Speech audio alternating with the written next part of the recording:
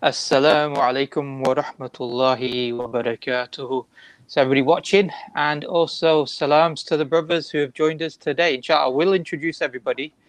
But before I do, I wanted to just quickly introduce the topic today. Now, I know many of the brothers who are regular watchers probably said, "Oh, you guys have not been on for such a long time," and I think we've been uploading things, haven't we, Yusuf? Yeah, there's been uploads. We've just not Alhamdulillah. been doing lives, apart from Yeah, the I think debates that have been going on. Yeah. I think we've just been really busy and just getting everybody together. Alhamdulillah. As brothers can see, we haven't got everybody. Abdurrahman and Jake are not here at the moment. But inshallah, we thought it's a really important topic to discuss today.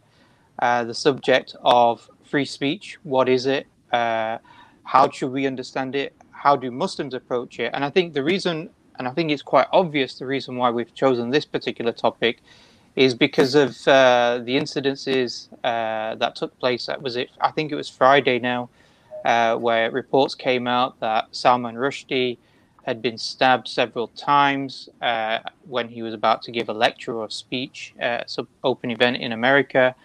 And so a lot of similar discussions, and I want to maybe go into those discussions that occurred at the beginning when Salman Rushdie and the whole Satanic Verses book came out.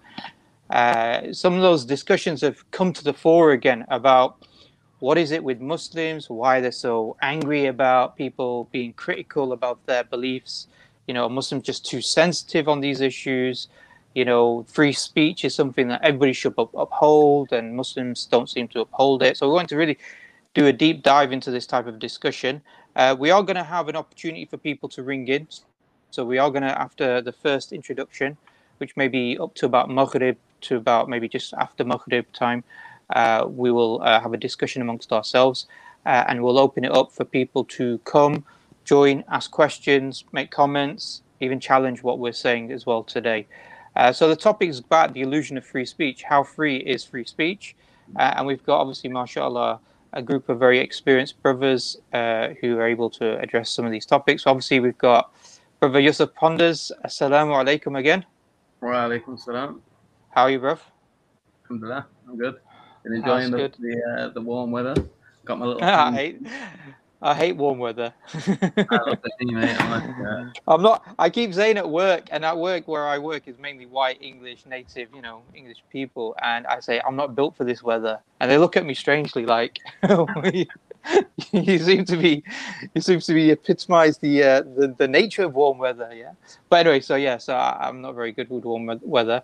We've also got brother, mashallah, Abdullah Andalusi, as many of the guys will know, people who follow his work. He's done many debates, discussions. He writes regularly on his blog and various academic, articles that address various subject matters from atheism, but also on the issue of secularism, liberalism.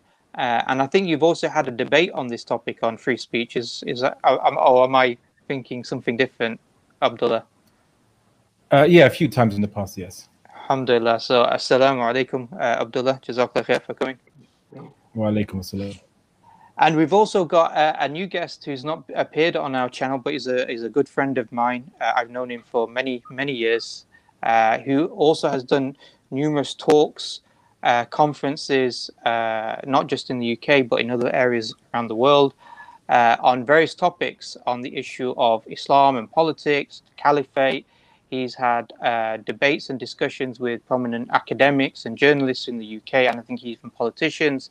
He's discussed topics related to liberalism and free speech, and was also part of a campaign a few years ago called Our Prophet, Our Honor, which was about almost 10 years ago now, which was, again, when there was insults taking place against the Prophet sallallahu alaihi wasallam, and there was debates about preserving free speech against these Muslims who are sensitive. He led a campaign and a discussion around this topic area. This is Brother Abdul Wahid, Dr. Abdul Wahid. Assalamu alaikum wa rahmatullah. Dr. Abdul Wahid, Jazakallah khair for coming today. Wa alaikum assalam wa rahmatullahi wa barakatuh, brothers. So, inshallah, we've got some really good brothers on the panel, and I really wanted to deep dive into, well, not deep dive, but just really sort of go into this discussion, just not about free speech, but also the context of Salman Rushdie's Satanic Verses, because what's really interesting is, I know, mashallah, brother Abdul Wahid, he's of the age where he remembers these things and lived through these things. I was quite a young person at the time. So, but I also remember this incident that occurred, and it was a very important, seminal moment, when it occurred for the Muslims in the UK, because it was in the late 80s. But many Muslims are unaware, because obviously, it's 35 or so years ago now, 34 years ago. So many Muslims are unaware. So, Abdul Wahid, you were at university at the time. So I don't know what your thoughts about that particular situation was at that time. What was the scene in regards to the Muslim community in the UK?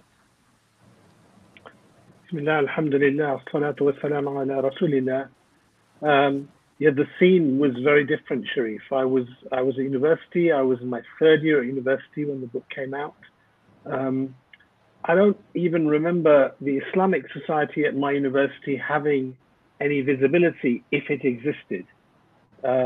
Certainly in my class of medical students of 100, there was no sister that wore hijab.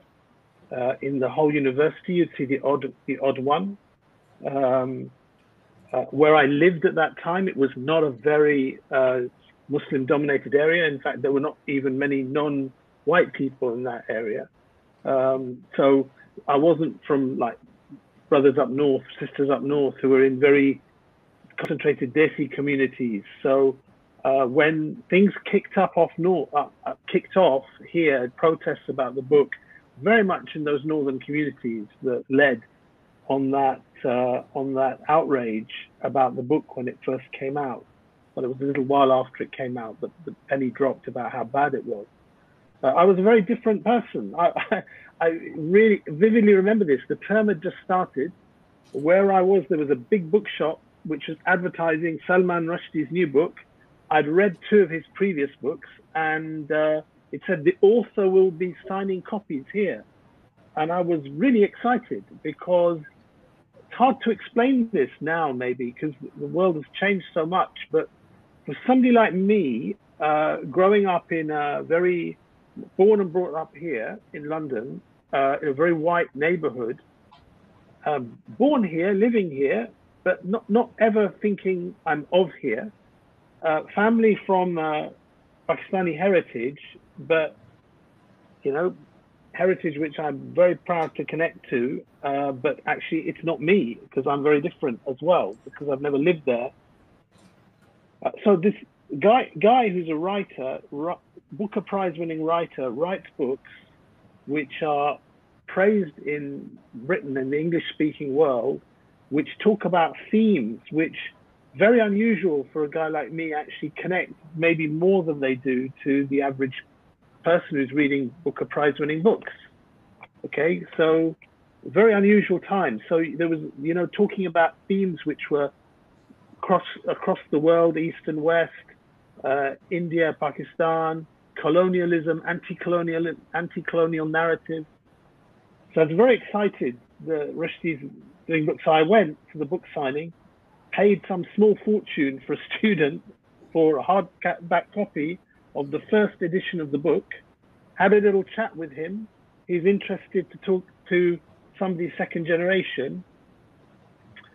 And he even said, yeah, we should meet up, very interested like that. And then took the book home and started to read it. And I don't know what the right word is for it, but either my intellect is severely lacking, or the guy has a serious problem with his writing style in the book. I couldn't read it. It's really convoluted, really difficult to follow what he's talking about. So I put it away. I wasn't interested in it. Beginning to regret my money that I'd forked out on it. And then the whole thing kicks off. And some point in the next few months, after the protests and the fatwa, I remember chatting to some German student who'd visited London. And strange enough, nobody really asked me what my views were on this, because I'm not seen as a very Islamic person. I was Muslim. I didn't drink, but really didn't know much about Islam, didn't connect much to Islam in my life then. And he asked me about what I thought about it. And I couldn't really answer him. And I wasn't going to jump on the narrative of, oh, you know, it's outrageous, there shouldn't be a fatwa against him. But nor could I say, yeah, it's really bad, because I haven't read the book and I didn't really know what the details were about it. So later on in the year, I read it. I read it from cover to cover, just thinking I should try to understand what it is. It's very hard. I don't like to go into the details of my past, guys, because there's a lot of tawbah you do over the years but suffice to say, I was a very nominal Muslim, really. I was not somebody who, if somebody had made a joke about, I don't know, people doing salah or something like that, I don't think I would have got hung up over it. Yeah. I found this book really difficult to read when I got to the sections which were talking about the Prophet ﷺ, basically, and his family. I found it uncomfortable, stomach turning. I don't want to go into the details of how he uses language, how he talks about it. I think it's worth just explaining if people don't know. It's a thinly veiled, disguised attack. Okay, so it's one of the characters in the book is going mad, and he kills himself at the end of the story. That's a spoiler alert for you. He kills himself at the end of the story, and during the book he's having these dreams, and in these dreams he's dreaming of an Arabian prophet many centuries ago, and the name he's chosen for that prophet is a name that the Kuffar used to, in medieval times, used to attack the Prophet ﷺ. Very insulting name. It was a name of derision, and the way he's caricatured the Prophet ﷺ, the character that's meant to represent that, and the wives of the Prophet ﷺ, Allah be pleased with them. It's really bad, and probably at that time, with my lack of understanding of the rights of the Prophet ﷺ in Sharia on this issue, the biggest thing I felt about it was, how could he have done that? He's from an Indian Muslim background, and he'd know exactly how to stick the knife into those hundreds of millions of people that have a similar background to him, and he did it. And you know, I think going back to that time, somebody like me, I wasn't one of these guys hung up on my identity. I wasn't rejecting anything from either background I came. I felt quite comfortable navigating these things. But this was a moment where I kind of felt, probably one of the first moments in my life where I kind of had to choose. Am I with him or against him? And I was very clear in my own head, I can't be with him. So in essence, basically you're saying that even as somebody who wasn't at the time, and we're talking about 35 years ago, wasn't very practicing, and we're talking about a situation where I think a lot of Muslims identified themselves more with, a second generation Muslims identified themselves as like Asian, sort of with the Indo-Pak crowd, as opposed to be Muslim. Like you said, at university, there wasn't a visible ISOC at this time. You know, ISOC stands for Islamic Society, or MSA in America, Muslim Student Association. So you had all of these types of, prominent, you had these types of nominal aspects with regards to Islam, but even then you felt really offended. Yeah. So it felt very uncomfortable. So it sort of goes to the heart of the problem, which is that, well, if somebody who's going to feel like that, who doesn't necessarily fully, engage with the faith at that time, then what would it occur in regards to the average, or not the average, but just the generally devout Muslims as well? Absolutely, and I think one of the turning points of that, I used to see the protests from up north, and I used to see those uncles with their big beards and placards and burning books, and I hate to say this, but frankly, I found it a bit embarrassing. Yeah, because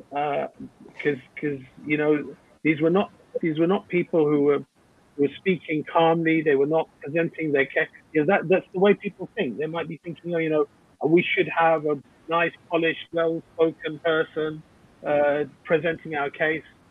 But after having read it, their presentation skills wasn't the issue.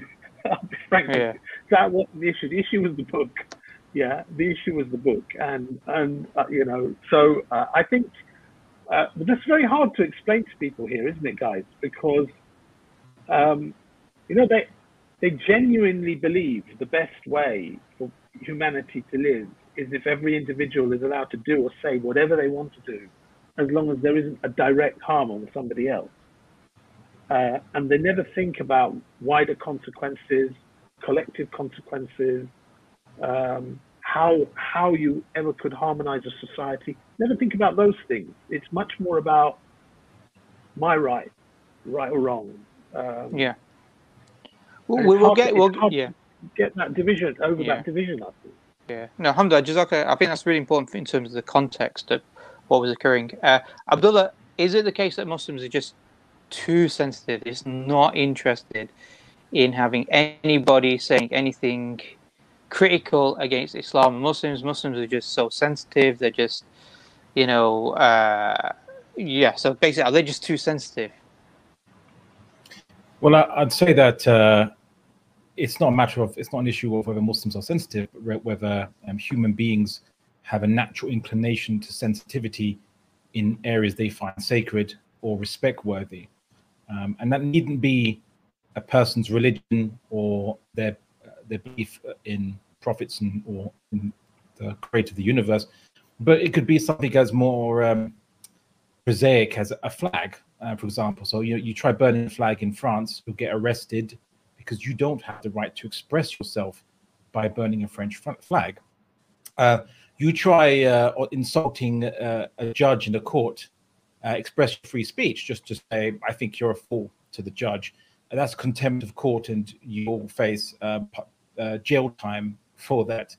And also, even in the United States of America, where people tend to mistake the federal laws to be the only laws that exist in the United States of America, when there's actually state laws and or local ordinances, which also have many restrictions on speech. There's actually a type of, that you're prohibited from using things like fighting words, i.e.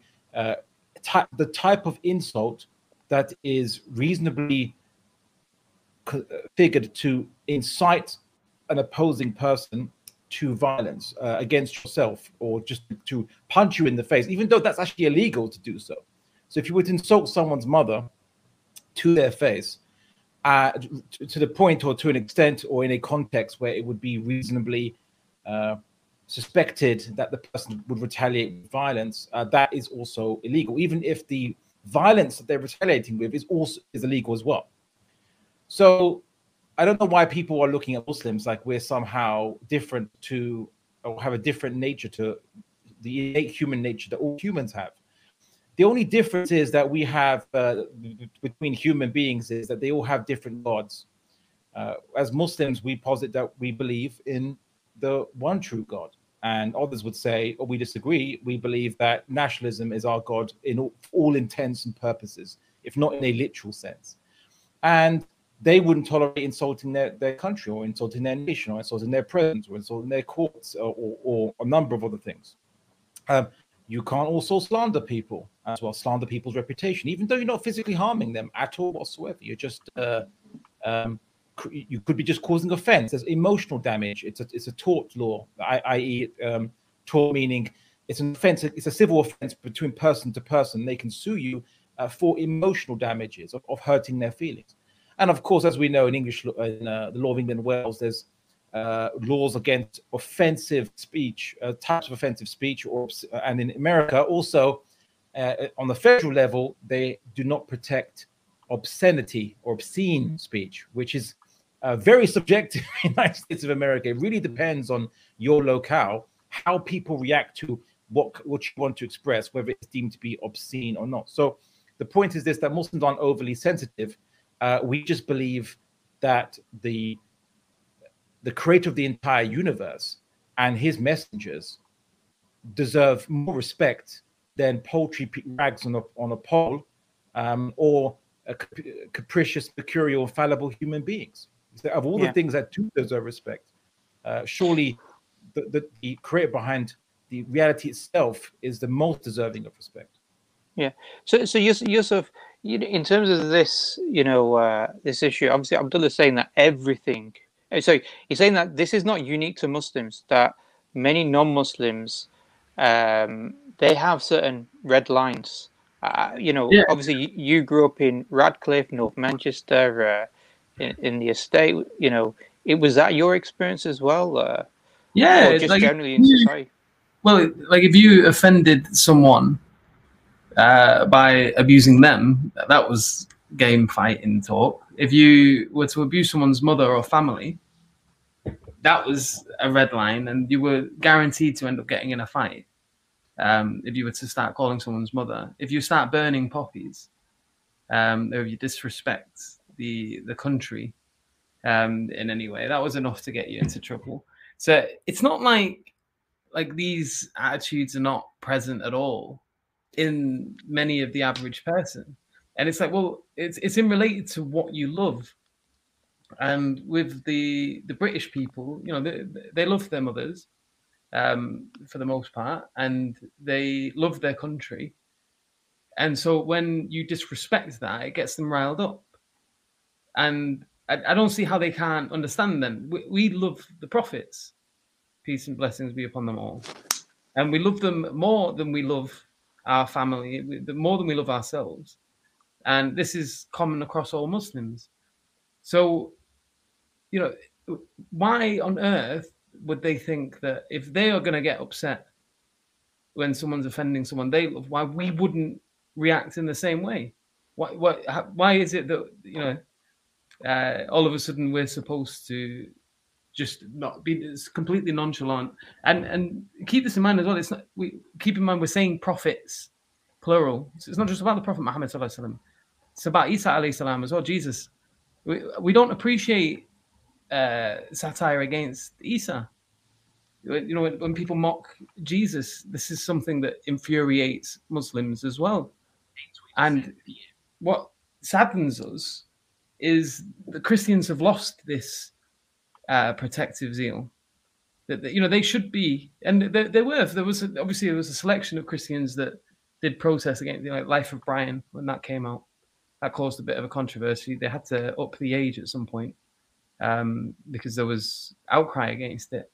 But that was a while ago, and since then, I doubt you would see anything like that happening in the UK again, where if something was brought out mocking Isa alayhi salam, there would be as much. There maybe would still be some pushback, but there wouldn't be as much of a pushback, and it would definitely be seen as somewhat odd if the British populace was to push back against it. Yeah, so I'm gonna ask the question later on, but the fact that everybody's sensitive, but it seems like Muslims are so sensitive that they're going to undertake acts of violence. Yeah, so is that something unique? But I'm going to ask that later on, because what I want to really get into a discussion now is, because most people will say, look, free speech is really important, but there are always going to be limits. So I really want to understand, what is this definition of free speech? Because it seems to be this thing that's pushed, said, but when people sort of try to understand what it is and why it's considered a virtue within the West, that's when it becomes a little bit hazy as well. So in terms of, I don't know if who wants to answer. Abdullah, do you want to answer? What is free speech? What is this term, this idea? In some senses, it's a bit nonsensical, isn't it? If I went to Saudi Arabia and I complied with all of MBS's political and religious and social views, and I confine myself to that, I'm free to speak as much as I like, aren't I? And if I go to France and I comply with Emmanuel Macron's French values and never challenge them and never criticize him, then I'm free to speak. I mean, it is really, there is no such thing as free speech, and there never has been, and there never will be, because all speech has limits, and the limits will be legal, the limits will be ethical, and what defines the limits are the values that underpin that particular society. People say Muslims are sensitive. Just before preparing for this show, just looking up a few examples from France, and man, Macron is a snowflake when it comes to criticism. Yeah, I mean, criticism about the French Republic, criticism when the Russians tweeted a meme that showed Europe lying on its deathbed and being injected by America and Britain and COVID and all this stuff, and criticism of him. Criticisms of him, even the journalists in France are threatened with penalties if they criticize him. Yeah, that sensitivity. That's the head of state who should be accountable to the people and the media, and that's what comes with his job. And in the society that supposedly believes in liberté, it's ridiculous, really. I think, to be frank with you, the idea that Muslims are oversensitive and violent and stuff like that, this is also a mischaracterization. Unlike Macron, unlike Boris, unlike Biden, unlike these powerful states in the world that actually exercise some power, Muslims are not in that position. Muslims are a disparate number of people around the world who are overwhelmingly face hardship and political oppression where they are. This is what they call punching down, isn't it? This is not speaking truth to power. I had some ridiculous person talking about Salman Rushdie, that he speaks truth to power. I mean, that book, if ever there was punching down, it's that book. And so trying to compare the response of Muslims on these things and the response of other people, it's not like for like, actually, at all. Abdullah, okay, so I think the point is that the term free speech is used, but the actual idea of free speech, or not the idea, the pragmatic application of free speech, doesn't really exist in any society. There are always going to be laws and restrictions, but where did this notion, where did this idea come from? What's its origin? Why was it so lauded that around the world they constantly talk about it? What also maybe as well, why is it that free speech is always juxtaposed with insults with religion in particular as well?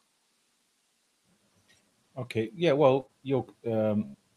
Wahid is correct that you have freedom within the law in any country, and it's kind of pointless to say that in a way that you have more freedom. So you have freedom of speech in one country, you don't have freedom of speech in another country if these countries are governed by laws which both have restrictions to different degrees and different levels.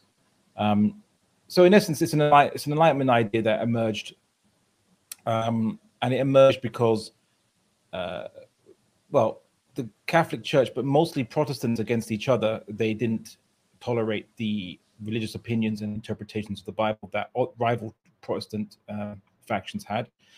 So that led to the only way they knew how to solve their problems, which is basically killing people for having difference of opinion on areas of obscure abstract doctrine, not even political issues, just abstract doctrine, whether the transubstantiation was literal or not, whether the wine and the bread literally become Jesus' body and blood or not, things like this. Anyway, so then because of all the bloody inter-Protestant, mostly inter-Protestant fighting, then you had some philosophers emerge that said, look, why don't we just in essence agree to continue criticizing each other verbally, but just don't engage in violently trying to extirpate others that simply just have a different opinion to yourself, just difference of opinion, right? And they try to argue that truth would be better sought by argument and debate. So the point of then a protected speech was the pursuit of truth, and they had nowhere in their mind the idea that people should have a right to insult or gratuitously insult and lampoon and mock and so on. It was to express your heartfelt beliefs and concepts and advocate and preach to people to join your sect of Christianity and to refute rival sects of Christianity. So, and of course, John Locke argued himself in his two treatises of government. He said specifically the definition of freedom is not to do whatever you want, but rather that there should be a regular law that's common to everybody. And within the permissible, within the mubah, everyone has freedom within what is permissible. So by that argument, if it's using that definition, then I could say, in the Sharia, we also have freedom of speech. You can say anything you want that's permitted by the law of Islam, and up to the limits of it. And then you see no one's allowed to cross the limits of any law system in any country.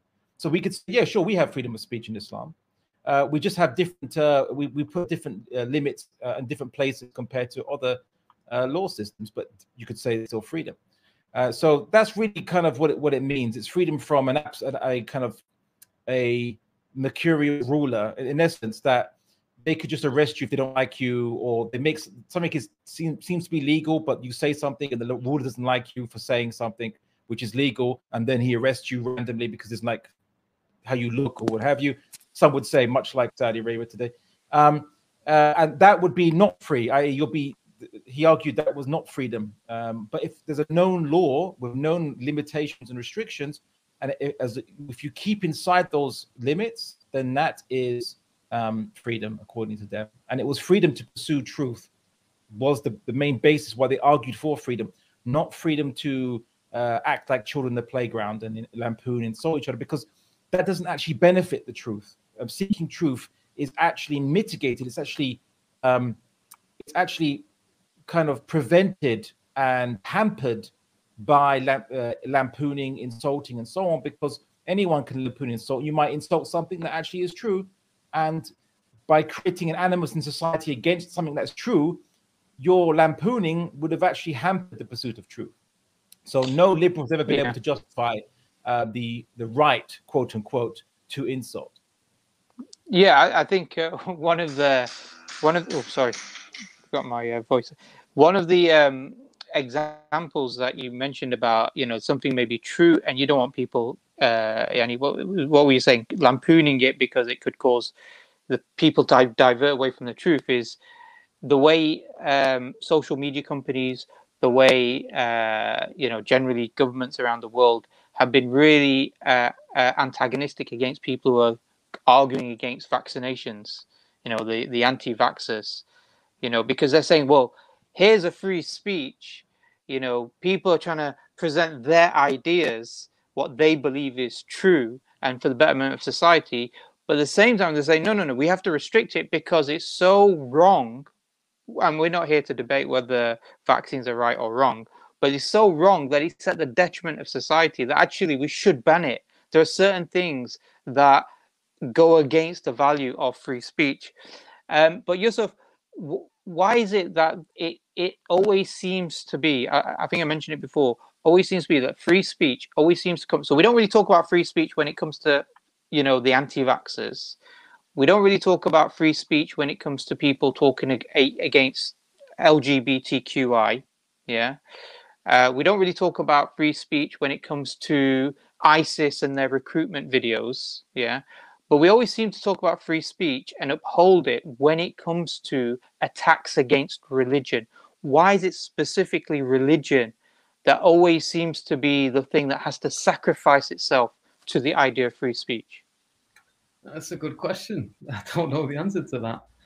Why is it? That's something we should be getting the secularists to answer for us, I think.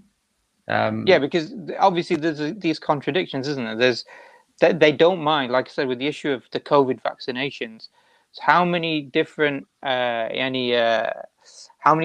companies or social media companies banned people from social media because they were promoting anti-vaccination ideas? Prominent individuals, I think I can't remember. Was it Joe Rogan? He found himself in problems as well, or he had to leave social media. He ended up,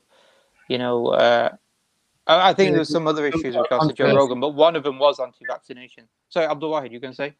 So I was going to say, in France, one of the things that Macron was very sensitive about was the anti-vaxxers had a poster up of Macron with a little Hitler moustache, with the slogan saying "Obey, get vaccinated," and Macron took legal action over that. Yeah, so. But I think back to your point. I mean, the issue in why religion is so sensitive is it's Europe's history, isn't it? Europe, the more religious it was under the Catholic Church, the more they found that debate, in intellectual inquiry, even political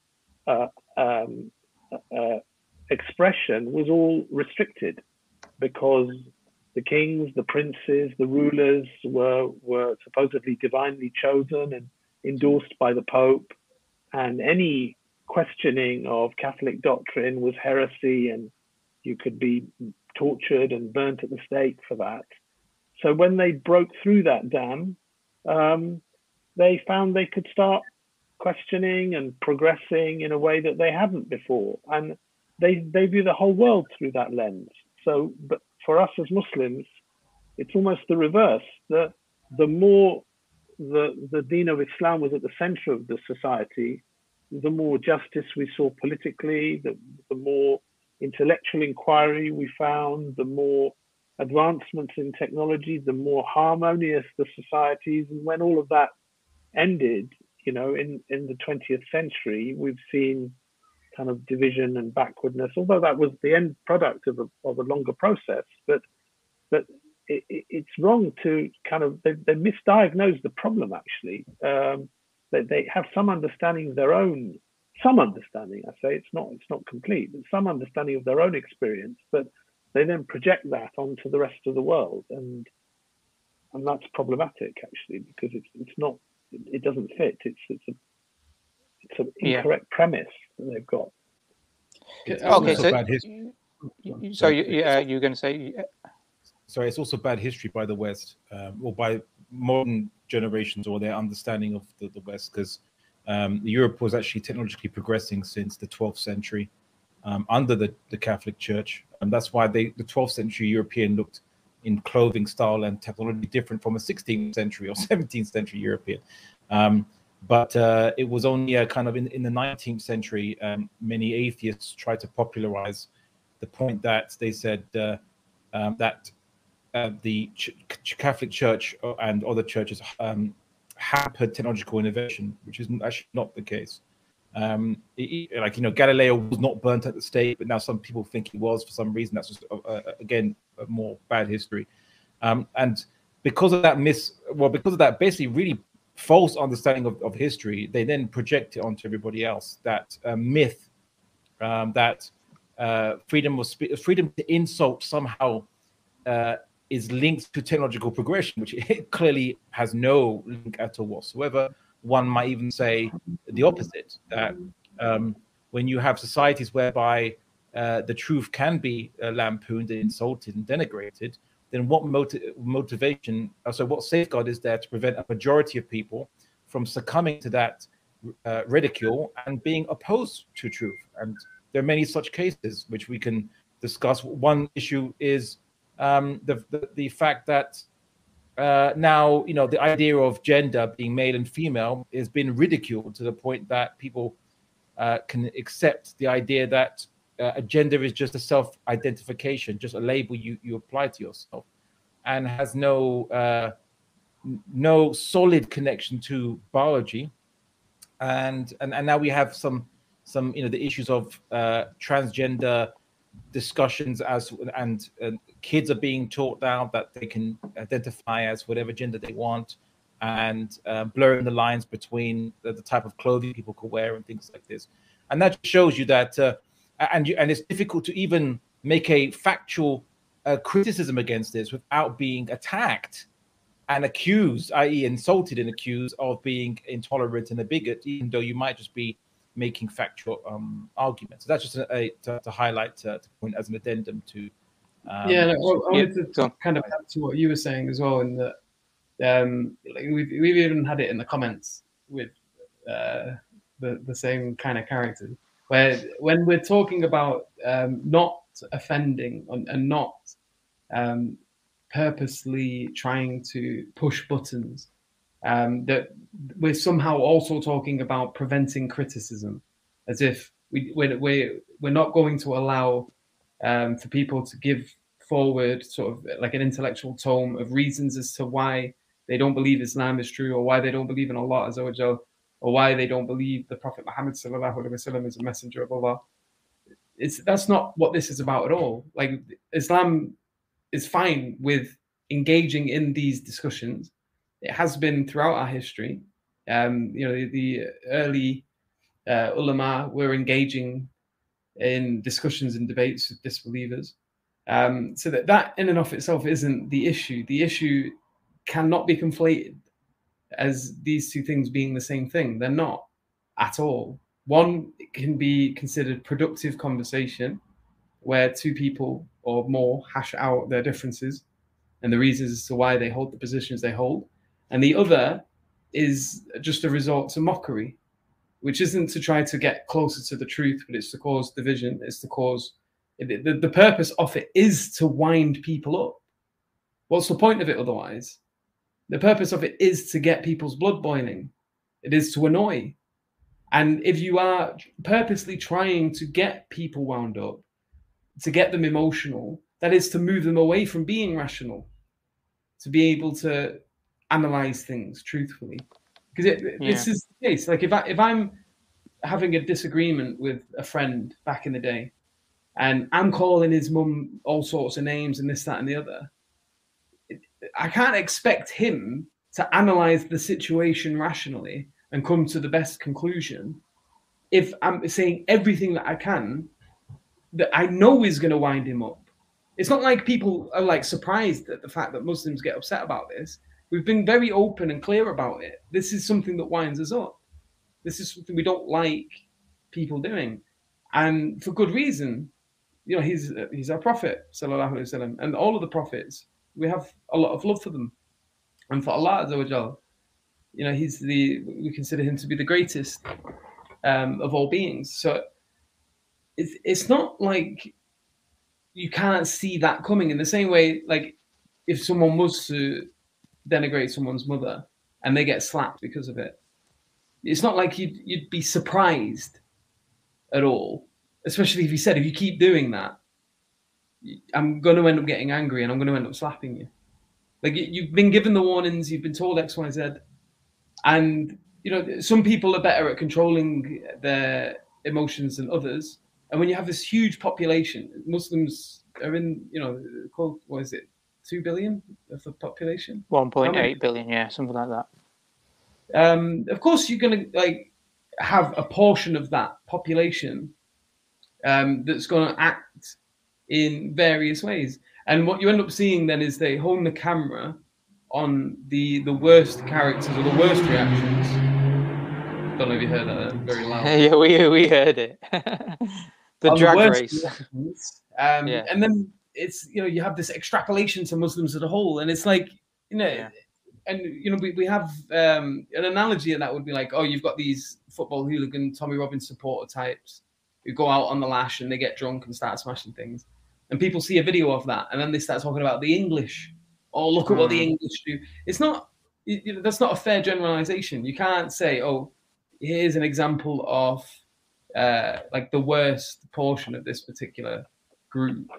No, it's true. And but there's another point as well of this, is that if people are so like, if they think free speech is so important, and that if you ban insults, you ban legitimate criticism, then why is it they're not up in arms when it comes to the issue of anti-vaxxers? Because anti-vaxxers are not going around insulting people, saying, oh, you idiots, this, that, and the other, you know, your mum's this, you know, whatever it is, yeah, they say. But they don't say these things. What they're basically saying is that we don't think these arguments, you know, we don't think people should have vaccines. It's going to do this, do this, do this. Now, they may be misinformed. They may be misinforming others, all these types of things. But the point is that they think they've got legitimate criticism. Now, if a person who believes in the, you know, sovereignty of free speech, that free speech has to be preserved, it's a value, then here there's no argument about it's, you know, if they're insulting. The argument here is we should ban them because they're promoting an idea that we think are harmful to people. Yeah. Now, that is an argument against even legitimate criticism, yeah, or a criticism that's done in a non-insultive way to be banned. So if you're going to preserve, you know, if you're going to say we want to preserve the idea of free speech, you really should be focusing upon social media companies, Facebook, Twitter, you know, whatever, YouTube. That those companies are the ones which are actually actively contradicting free speech. And obviously, as you mentioned, there's definitely a delineation between insults, between insulting and legitimate criticism. And you know, we want to probably get into that. But Yusuf, what do we want to do about Maghrib Salah? I know Abdul Wahid is in London. I think you just prayed now. Yeah. But should we leave Abdul Wahid to deal with all the comments? I was thinking maybe we could just break for 5 minutes. Yeah. You can go get some water and pray and do what we need to do, and then we'll come back and we'll continue the conversation. Yeah, guys, stay on the stream. Yeah, if you know, we will be back. We'll leave the stream running. We're going to have the message up saying that we're just going to be break up for Salatul Maghrib. So we'll be back in about 5 minutes or so, inshallah. It's just obviously it's one of those times now where Maghrib sort of comes in between us in the UK. That is, it's about 8:45 for us in the north. So it's just one of them.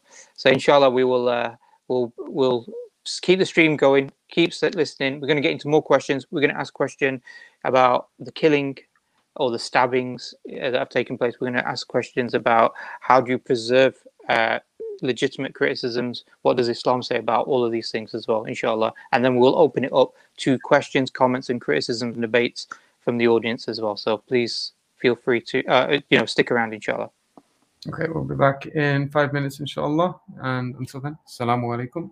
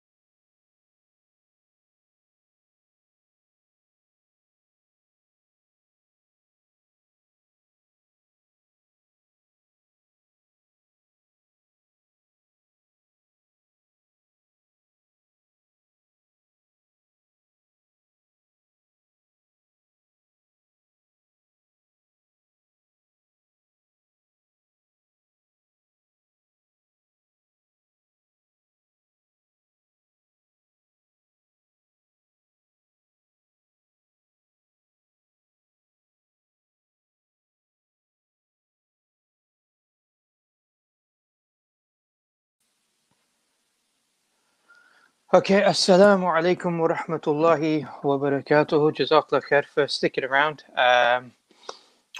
Inshallah, we're just waiting for the other brothers to join back on the stream.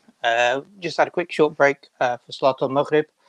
I'll try and go through some of the comments actually. Oh, Abdul Wahid's here, alhamdulillah. So I'll have to, it's hard for me to do two things at once, which is go through the comments and also engage with the panelists. So I'll see if I can find any comments that catch my eye. Inshallah, we'll seek to address that. But while Abdul Wahid's here, maybe just to further conversations while the other brothers also will join us back, inshallah. So Abdul Wahid, I think it was John Stuart Mills. He said that, you know, his argument for free speech was it's a way of professing ideas, it's a way of searching for the truth, we're inquiring upon the truth, and it's a way of holding governments to power. So you mentioned this point. So his argument was this, and I do, like I said, I want to get into a discussion about how Islam looks and addresses these particular topic areas: professing ideas, inquiring in the truth, and also holding governments to power. But you made a point, which was that when you read the book, Salman Rushdie's book, Islamic Verses, you said that this was punching down, not punching up. And there's this idea of satire, and I think it links back to the previous point that Yusuf mentioned earlier, which was, you know, what is satire? Why is it that it's seen as important? And how does this relate to this idea of punching up and punching down? Yeah. Yes, so satire, of course, was employed as a tool to challenge the powerful when sometimes you couldn't explicitly account the church or the ruler at the time. And it's a very powerful tool that's been used for centuries, really, hasn't it? But generally, what you find, those who are involved in satire, the modern day comedians, there's an unspoken rule, which is comedians generally want all speech to be free. They want everything, nothing off limits. Okay, whether it's joking about disabled people or Muslims or black people, generally they want everything available for them to make a joke out of.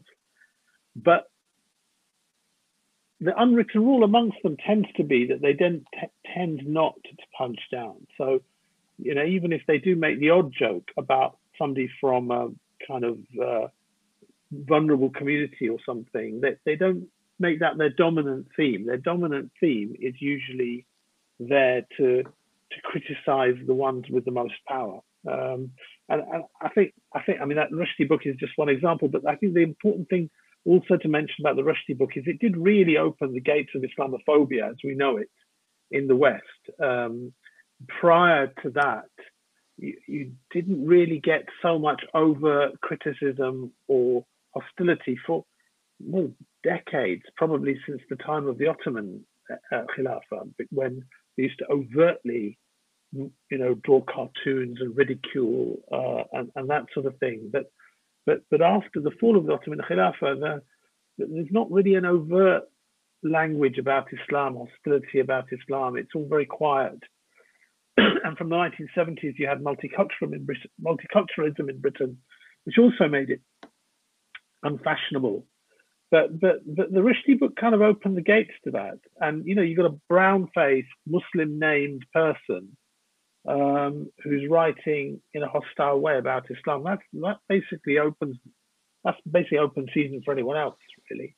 But I think that's the key point. I think the idea, the whole idea around this satire was about how people who lack power are able to insult, ridicule, or criticize a group or the powerful within society, because there was this fear that if the powerful are untouchable, they're basically able to do whatever they want, whether that's oppress people, etc.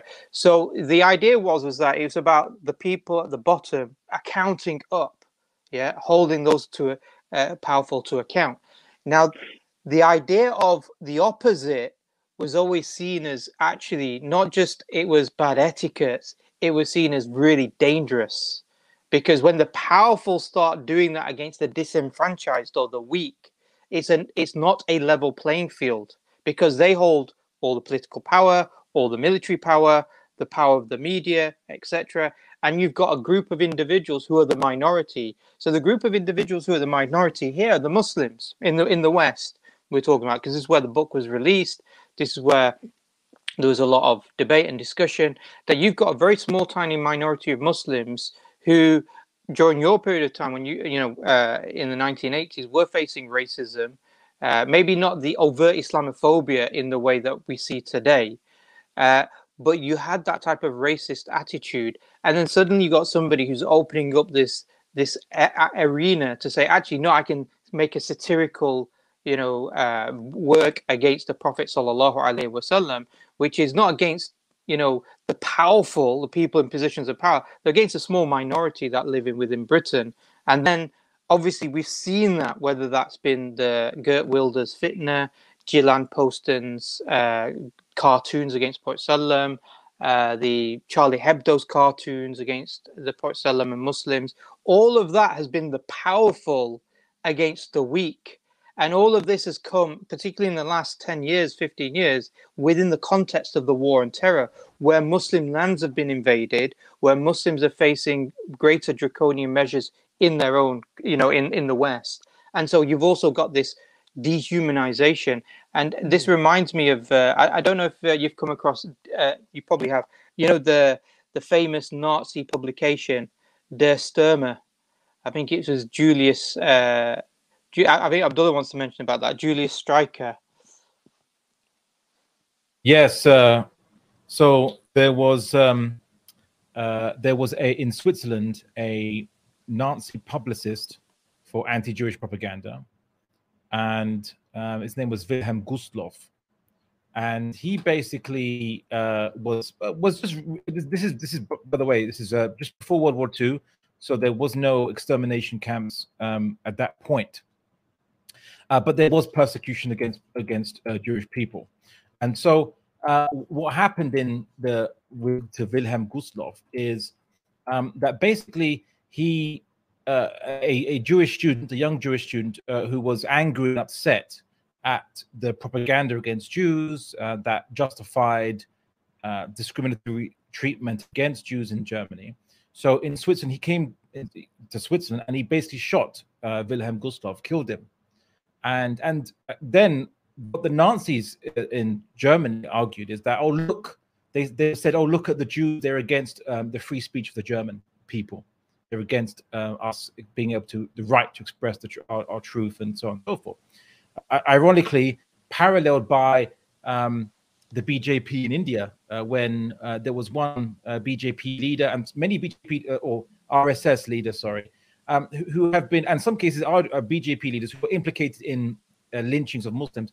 But there was one particular RSS leader who was killed. No one knows exactly who killed him, and he was made into a martyr amongst the BJP supporters, saying that, look, the Muslims in India are attacking the right of Hindus to free speech, when their propaganda of these organizations is in essence implying that either Muslims are going to be kicked out of India or worse, right? So what no one would say or condemn the actions of that Jewish student who killed Wilhelm Gustloff, for example. I mean, sure, they'd say, yeah, we shouldn't do it today, or to modern day far right Nazis, although some left wing say punch a Nazi, you should punch Nazis. But basically, it just illustrates something that people would say today, oh, well, that was understandable. Perhaps they might say it was understandable because the Jewish student was angry at the propaganda against fellow Jews in Europe, the legal discrimination they were facing in Germany. This is before, by the way, the World War II, the death camps, all this. This is a bit much more earlier than that, and they'll say it's understandable. So, and I actually put this forward onto, I think, on Channel 4. They after the Charlie Hebdo shootings, they where the magazine had said some really nasty things about the Prophet Muhammad, but also about Muslims, and also a kind of parroting much right-wing propaganda against Muslims. And I said that sure, the action is as a Muslim we'd say action is condemnable because it goes against Islam to break our covenant of security with the state we're living in. You can't just take the law into your own hands and go against the law that you're basically meant to at least be respecting under the covenant as a person that resides in let's say non-Western lands. However, in the West, they have made excuses for those who have undertaken violence against targets which are just, you could say, propaganda based, but not actually violent themselves. And I'll give you one more example, or two more examples, which is the NATO bombing of the radio television headquarters in Serbia during the 1999 in the Kosovo War, basically. Or rather, NATO was bombing a TV station. Yes, yeah. Right. It was a civilian TV station. They said that it was basically it was giving pro-state propaganda, pro-Serbian state propaganda, and so therefore it was a valid target. In Iraqi TV, the kind of Iraqi TV station or the state TV station was bombed during the 2003 Iraq War. But again, they said it was because it was giving propaganda for the Iraqi regime. And these are state TV. It's a civilian. These are basically civilian TVs. They're not. Yeah. They don't give orders and they don't command the armies. They don't direct armies on the ground. They're just for the civilians, obviously for the general people. But they were deemed to be valid targets, and no one condemns that. Right? But I think also people based on just their expression of a differing perspective. I mean, there's also examples of Al Jazeera in Afghanistan, that offices, a media outlet again, being bombed in both Afghanistan and Iraq, and journalists that were killed.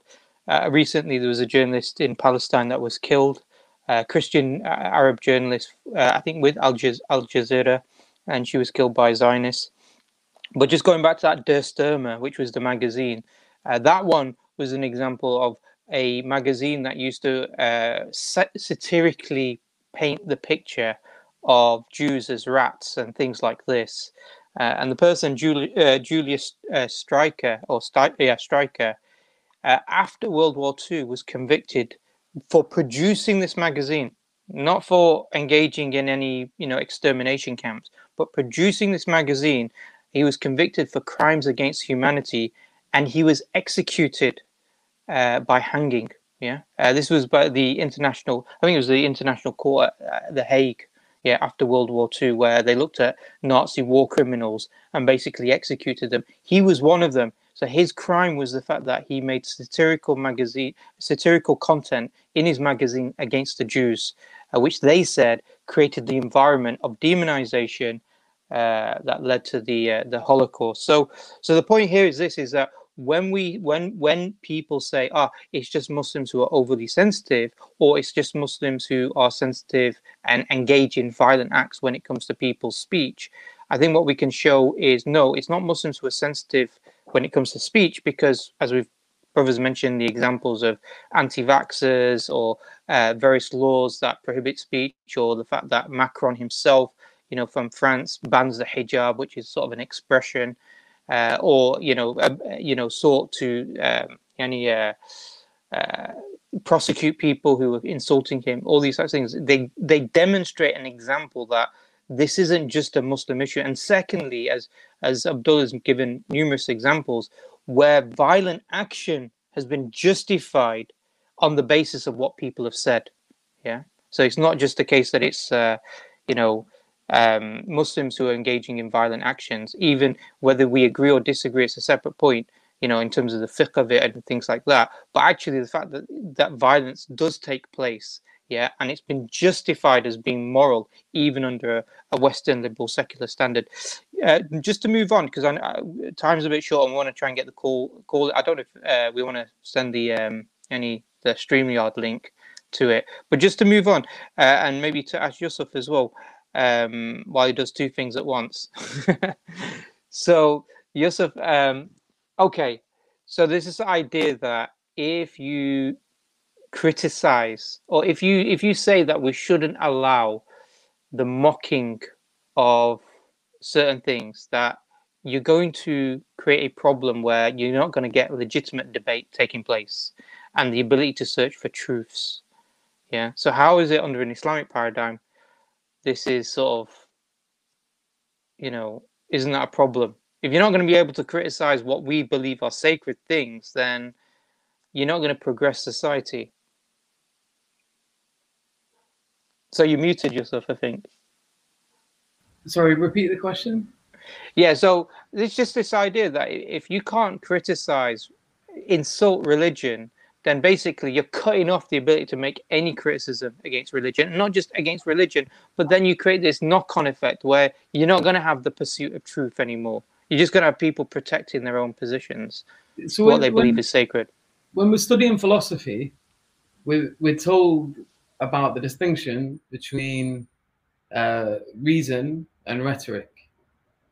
And there's a lot of emphasis put on how if you're trying to achieve truth, you do so by getting rid of the rhetoric and by putting it to the side because it isn't necessary in order to find truth. The whole point is that you get to the bare bones of the argument. What are the particular reasons and what's the conclusion? And why, is it valid? Are the reasons being given true or false? Do they follow? Does the conclusion follow necessarily from that? That's what the discussion's about. And it is commonly understood that rhetoric interferes with that. And that is why we remove it during argument reconstruction and analysis, because it's just not conducive to analyzing arguments, to getting to the truth. So if someone has, some sincere criticism, so for example, if they've got an issue with, anything in Islam, the fact that it mentions slavery in the Quran, at the age of Aisha radiallahu anha, if they can come and they can give a syllogism and they say, this reason, this reason, this reason, therefore this, and they put that forward respectfully, and they just say, so, let's have a discussion about this. There's no problem with that. And we can achieve, a discussion, and we can, have a back and forth. We can have a dialogue, and that can all be productive and lead towards the achievement of both parties coming closer to truth. If you add into that, and people understand this, because the same people that sort of give Muslims grief for getting upset about these type of things, when they're watching debates, they don't appreciate it when the Muslim resorts to offensive language and starts chastising their interlocutor and things like that. And when the Muslim interlocutor is making use of rhetoric, this is something frustrating. They don't like it, but then in the same breath, they want to move towards this notion of, all of a sudden it's going to be completely fine. And it seems to be the case that it's not that Muslims are overly sensitive. It seems that a lot of people are overly sensitive about Muslims being sensitive about anything at all. And that seems to be the biggest issue, because I think we've given enough examples here to highlight that there is a more concern with the Muslim community than there is anything else. We've got there's whole articles that have been published in academia that point out that despite the fact that Muslims don't commit as high a percentage of the amount of crimes as the media would have you believe, that they get uncountably, well, not uncountably, very countably, because the academic papers did count them, they get exponentially more media coverage for the same acts than any other type of person. And like there was, for example, you have an honor killing, or there's someone who is tagged as Muslim, and then he does something terrible to his family. There was one particular case that there was more articles and news reports written about that one case than there was of every other case combined. And you've got to ask yourself, what is this obsession about? Why is it that everyone seems hypersensitive about Muslims being sensitive, and that sensitivity isn't transferred consistently? If I may say, go ahead. If a Muslim commits violence or murder due to, let's say, being angry at a partner or being jilted by a prospective marriage prospect or what have you, they call it honor killing. Yeah. If a non-Muslim does it, it's called a crime of passion. So that's the definitions that the West goes on, which is it depends on the person doing it, their religion, and they give it different descriptions, which is obviously somewhat hypocritical. Yeah. And then when they're looking into it and they go, oh well, why is it only Muslims that commit honor killings? It's like, well, if you search that, you're not going to get results for people that are non-Muslim because they're not being referred to as that. So that's why they're not defined that. They're defining it differently, and so it's really frustrating. So I'm going to share the link for the StreamYard. I mean, isn't it right that Will Smith's slap at the Oscars was an honor crime in one respect? It would never be described as that. That's right. That's exactly what it was. It was specifically about the honor of his wife, and that he was incredibly upset about that, and he was trying to defend her honor. And So Abdul Wahid, just on that, just to move on that point as well, in terms of the other argument, like John Stuart Mill said, was that if you restrict free speech, or one of the arguments for free speech is to hold the powerful accountable. Yeah. So I think from an Islamic paradigm, we have this idea that we have this debate, discussion, and dialogue with people of other faiths in order to pursue the truth. But how does Islam deal with this whole idea about holding the powerful to accountable, or is it the case that you can't pursue the truth? But how does it? Let's just say, look, somebody like John Stuart Mill is trying to figure it out for himself, isn't he? So he's trying to figure out how you hold the powerful to account, how you allow intellectual inquiry to grow, and I doubt if you asked him, he'd say that he had absolutely the right answer.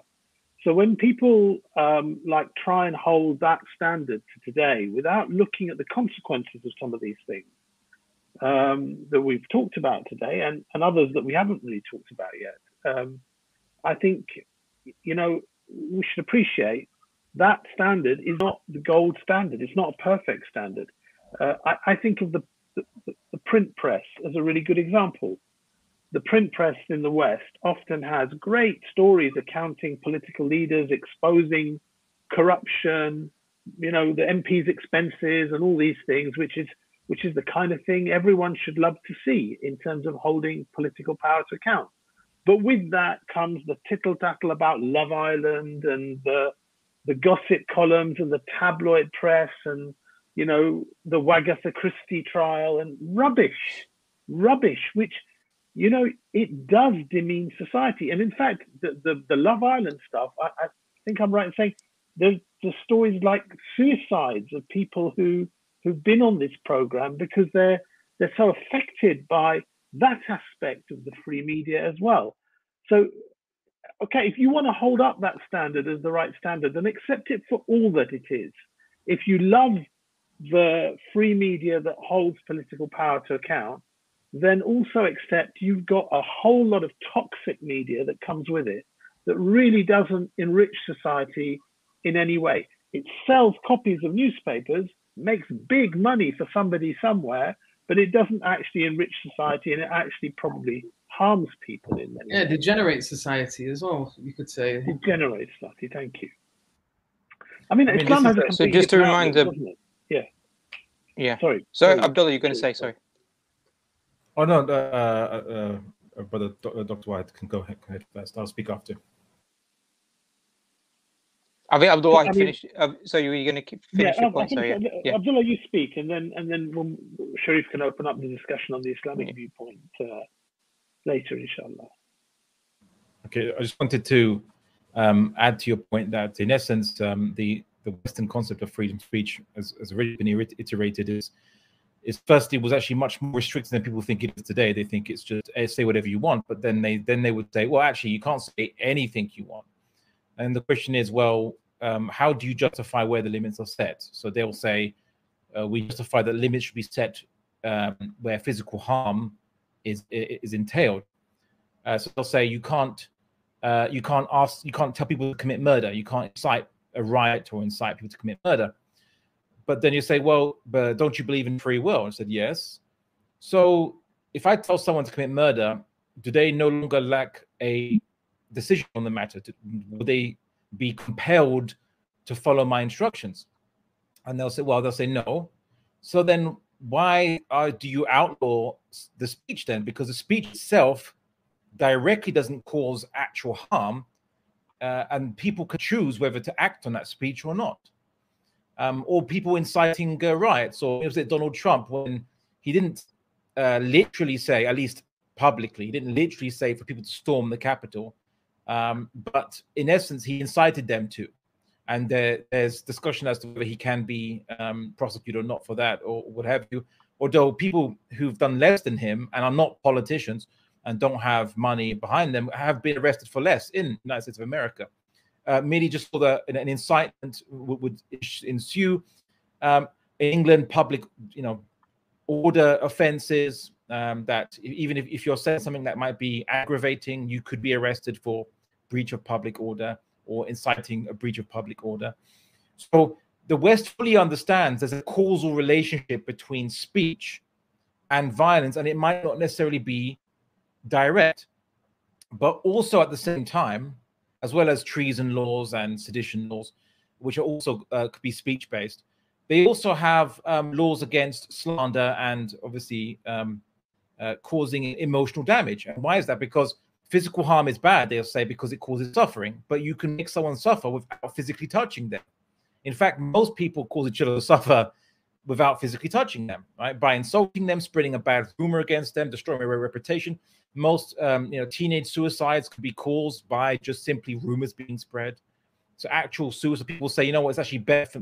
They feel that it is least suffering for them. The least suffering for them is in committing suicide than in continuing to live, right? Merely based on rumors being spread.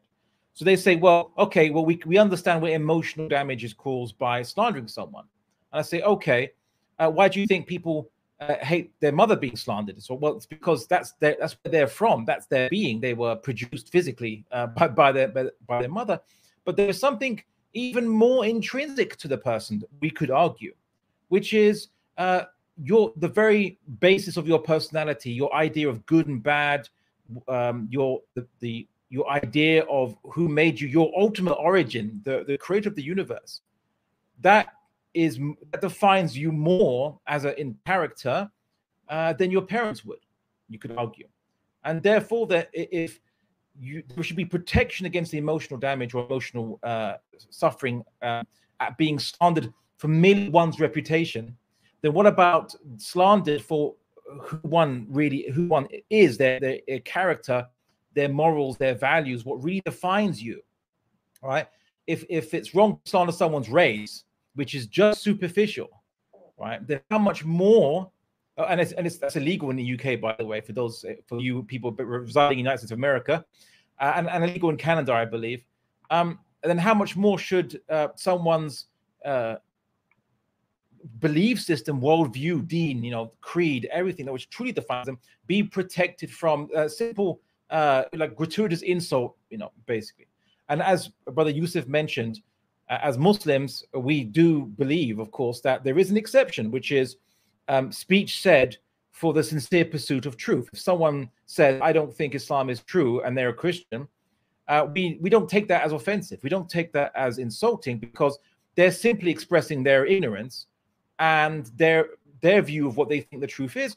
And we actually love to get into discussions with them. We love to have debates with them, with atheists, with polytheists, what have you, have back and forth discussions, because that is the pursuit of truth. And at the end of the point that I'd say, in the Roman Empire, when it became Christian, it argued that error has no rights. And therefore it used that to argue that you should ban anything that is not approved church doctrine. But I would say that the Islamic perspective is that ignorance has rights, because, as in, we forgive ignorance because it's done with maybe we could assume there could be a sincerity behind an ignorant person.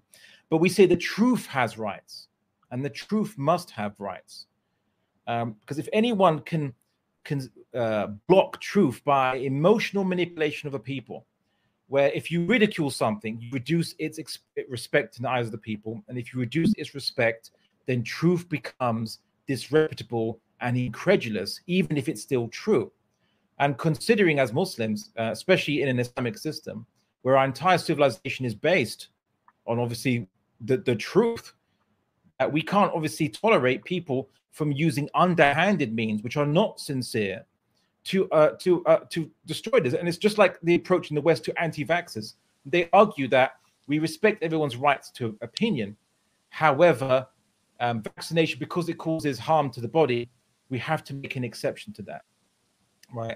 And we have to say that there is some edifice of truth. The state has to adopt something, some basis to it. Maybe in this case, an empirical, potentially empirical arguments of truth, saying that, well, we're likely to protect more lives by being vaccinated than not vaccinated, and seeing maybe the vaccine might have problems in the future for people's health. But based on that assumption and calculation, we have to adopt an opinion on this, because people's lives are at stake, and we just can't tolerate to say not to do it because there are some dissenters, right? That's how important it is. So that every state has to have a core basis behind it, which says we're going to draw the line here. We're going to state that this is our truth, and that we have to base our civilization upon some bedrock in order to determine human affairs. Otherwise, obviously, there will only be chaos. So that's what I say. The Islamic perspective is that ignorance has a right in as much as we can assume sincerity, but truth has rights,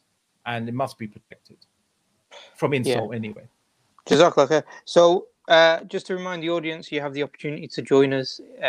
You have that right. We're giving you that one. So you can come in, you can challenge the points. There's a question that somebody's asked in the comments that caught my eye, which was by AD.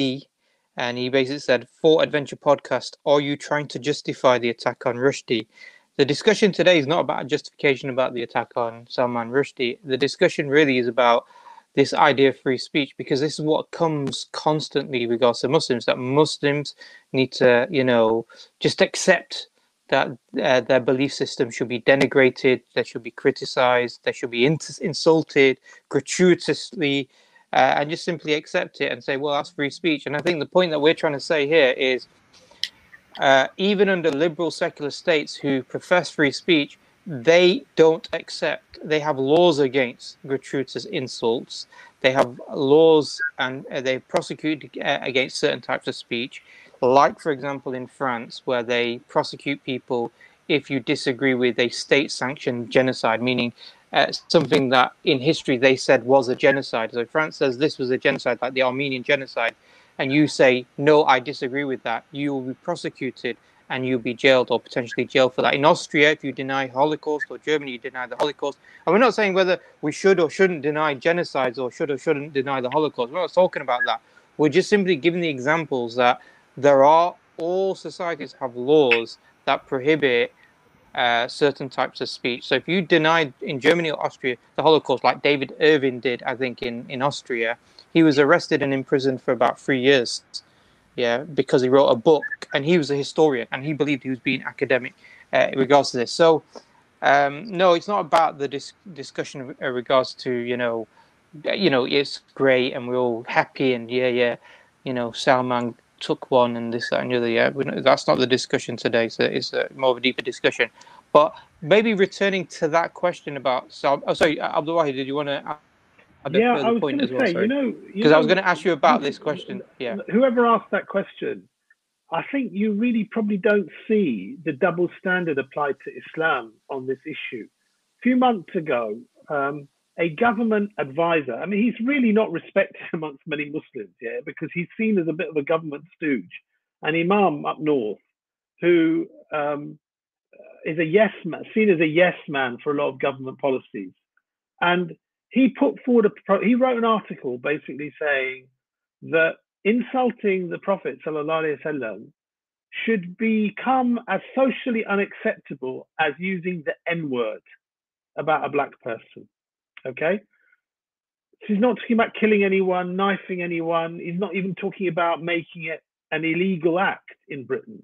He's just saying it should be as socially unacceptable, because people should realize the level of hurt and injury and offense it causes to millions of people. And he was sacked from his job as a government advisor.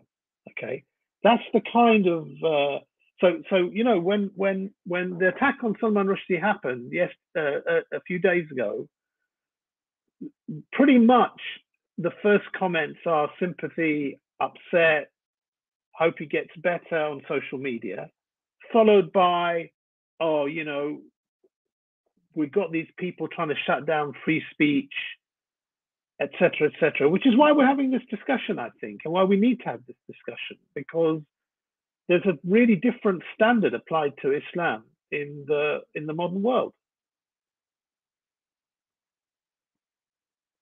Yeah, Just, definitely. so I think we've got somebody in the background, but he needs to put his camera on before he's allowed to join on. In the background, you just put your camera on in the background. You're not on the stream yet, and then you can switch your camera on, and you come into the studio. We just do that just because some people are a little bit put inappropriate stuff on when they come on. Yeah. So if you want to join us, inshallah, just put your camera on now, and then give it away. give away. And then you can... yeah, and then you can. But Abdul Wahid, while hopefully he does that, Abdul Wahid, I was going to ask a question also, which was in relation to this. Look, you know, we were talking about the sensitivity of Muslims, and we're saying, oh, look, Muslims are really sensitive. You had somebody who, what people say is derogatory against what Muslims hold dear, and you've got a state like Iran issuing the fatwa. Yeah. In fact, the term fatwa nowadays is perceived as a death sentence, isn't it? Which is the funniest thing. That's right. Yeah. So, you know, just for people that don't know, fatwa is a legal verdict about a specific issue at a specific time. So it could be like how to pray. Could be about my mobile phone. It could be about, you know, it could be about eating grapes. It could be all kinds of things, basically. Yeah. Yeah, but yeah, so you had a state-sanctioned violent act being perpetrated. You don't have this in the West. You don't have states that go around killing people just because of what they say, do you? Well, you have who's that Iranian general? Qasim Soleimani was obliterated by a U.S. missile, I think, just a few months ago. That, by any measure of on any legal basis in the world today, that's an extrajudicial assassination. And a whole bunch of Iranian nuclear scientists have been assassinated by somebody somewhere from a state. Yeah. So I don't think it's right to say that states don't assassinate people. If you watch enough episodes of Spooks, you'll be led to believe that the intelligence services regularly knock off the odd person here and there that they find they can't deal with in other ways. And I think, in truth, probably in every country around the world, intelligence services do that from time to time. And that isn't it? Add Ayman al-Zawahiri as well to the list. He's like over 70 years old. His organization's defunct. He's an old guy. He's no longer doing any operations that make him currently a threat, or even a threat in the future. So he basically he's finished. He was finished. But and the United States of America, when they found out his position, they bombed this old guy. I mean, they could have maybe tried to arrest him and take him to court or what have you, but no, they're just going to kill him for crimes in the past that they were before without a court case, and that would be extrajudicial killing. And an example to add to the list, brother. Sorry, go ahead. Yeah, no. It's a good point. There are several examples where people who have been accused of violent acts, no trial, no due process, have had their citizenship stripped and then been killed by missiles and stuff in many situations in the world. So these are not. I mean, it's not right to say that states don't do these things. States do these things all the time. Obviously, in the West, we hear about the high-profile cases, probably mostly from Putin, don't we? So Alexander Litvinenko being assassinated and the Salisbury poisonings and these kind of things become very high-profile cases. But we'd be naive to think that there aren't tit-for-tat things going on all around the world, to be honest. Yeah, and I think there's other examples as well. So, for example, you had Sheikh Ahmed Yassin, who was seen as the spiritual leader of. See, Ayman Zawahiri, people might argue, well, he was head of a military militia, whatever it was, yeah, terrorist group. Sheikh Ahmed Yassin was a paraplegic. He was in a wheelchair, yeah, and yet he was targeted for assassination by the Israeli state. But there are also other examples, like, for example, Julian Assange, yeah, or Edward Snowden, who they've not called for violence against America or the West. They just leaked information that they believed demonstrated how America and some of the Western countries were undertaking oppressive actions against their own citizens. Like Edward Snowden said, exposed a lot of the domestic spying that was taking place by the American government. Now the American government have issued a warrant for his arrest, and he's looking at potentially decades in prison.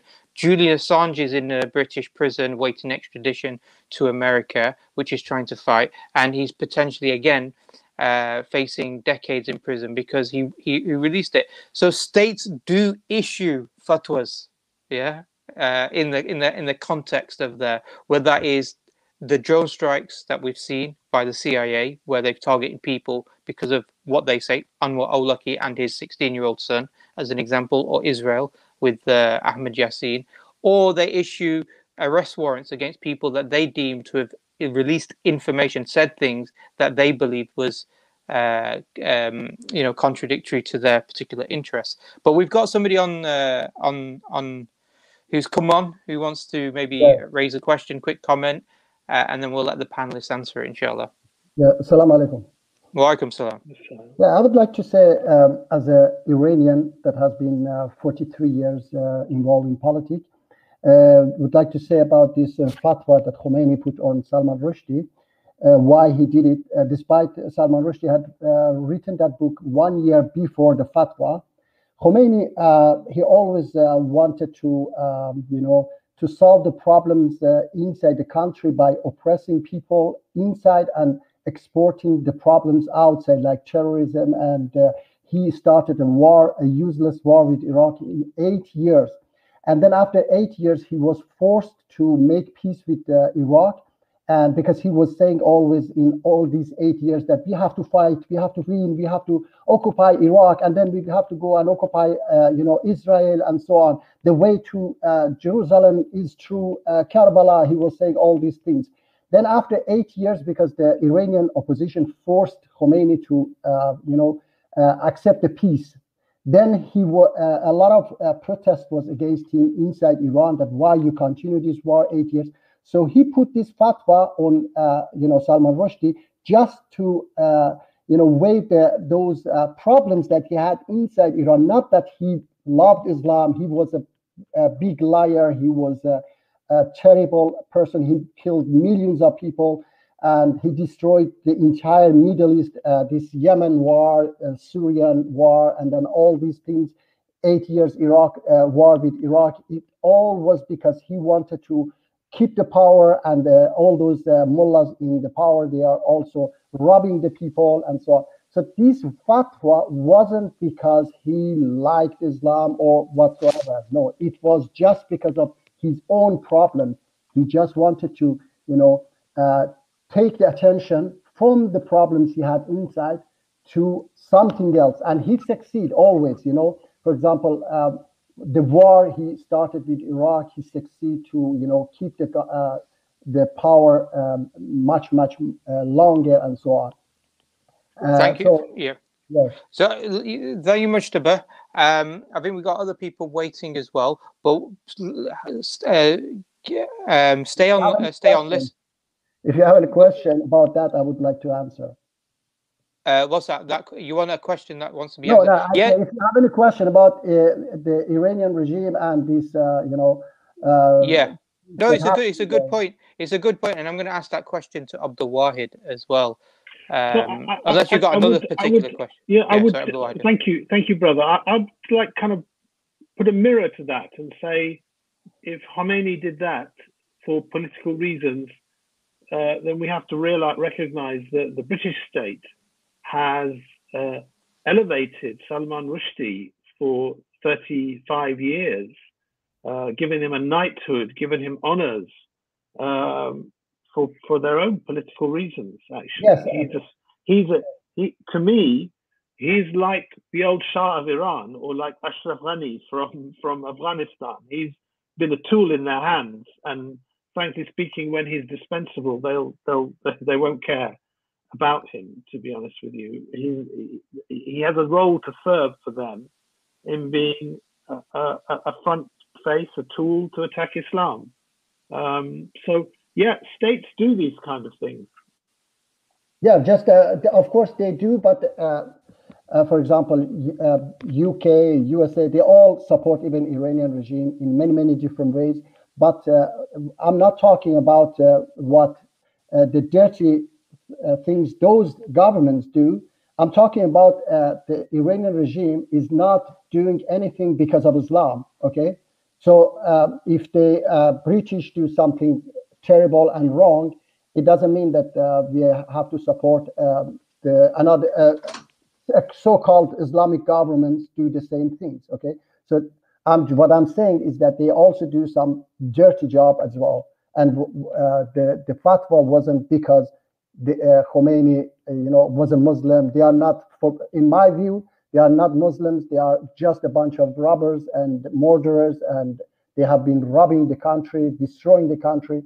So that's the point I wanted to make, that these people are just a bunch of liars and murderers. They don't care about Islam at all. Yes. Sorry, go on, Abdul, yeah. I mean, you're getting no defenders of the Iranian regime here, but I'm a bit of a stickler for facts. And I don't think the Iran-Iraq war was initiated by Khomeini just wanting to cite political religious dogma and get a fight going. It was by the Iraqi invasion, which started over a dispute from the Shatt al-Arab waterway. All right. And the West really wanted to weaken both states, which is why America supplied weapons to both those countries in order that they reduce each other, they destroy, they weaken each other significantly, and that was achieved. But you get no defenders of the Iranian regime here because they didn't really achieve an Islamic revolution anyway.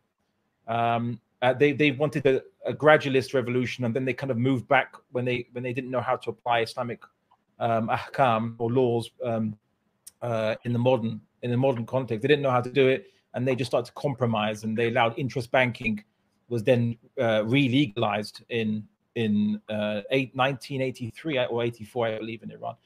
So not really an Islamic state if they have interest banking, and that's just one thing. I can go other things.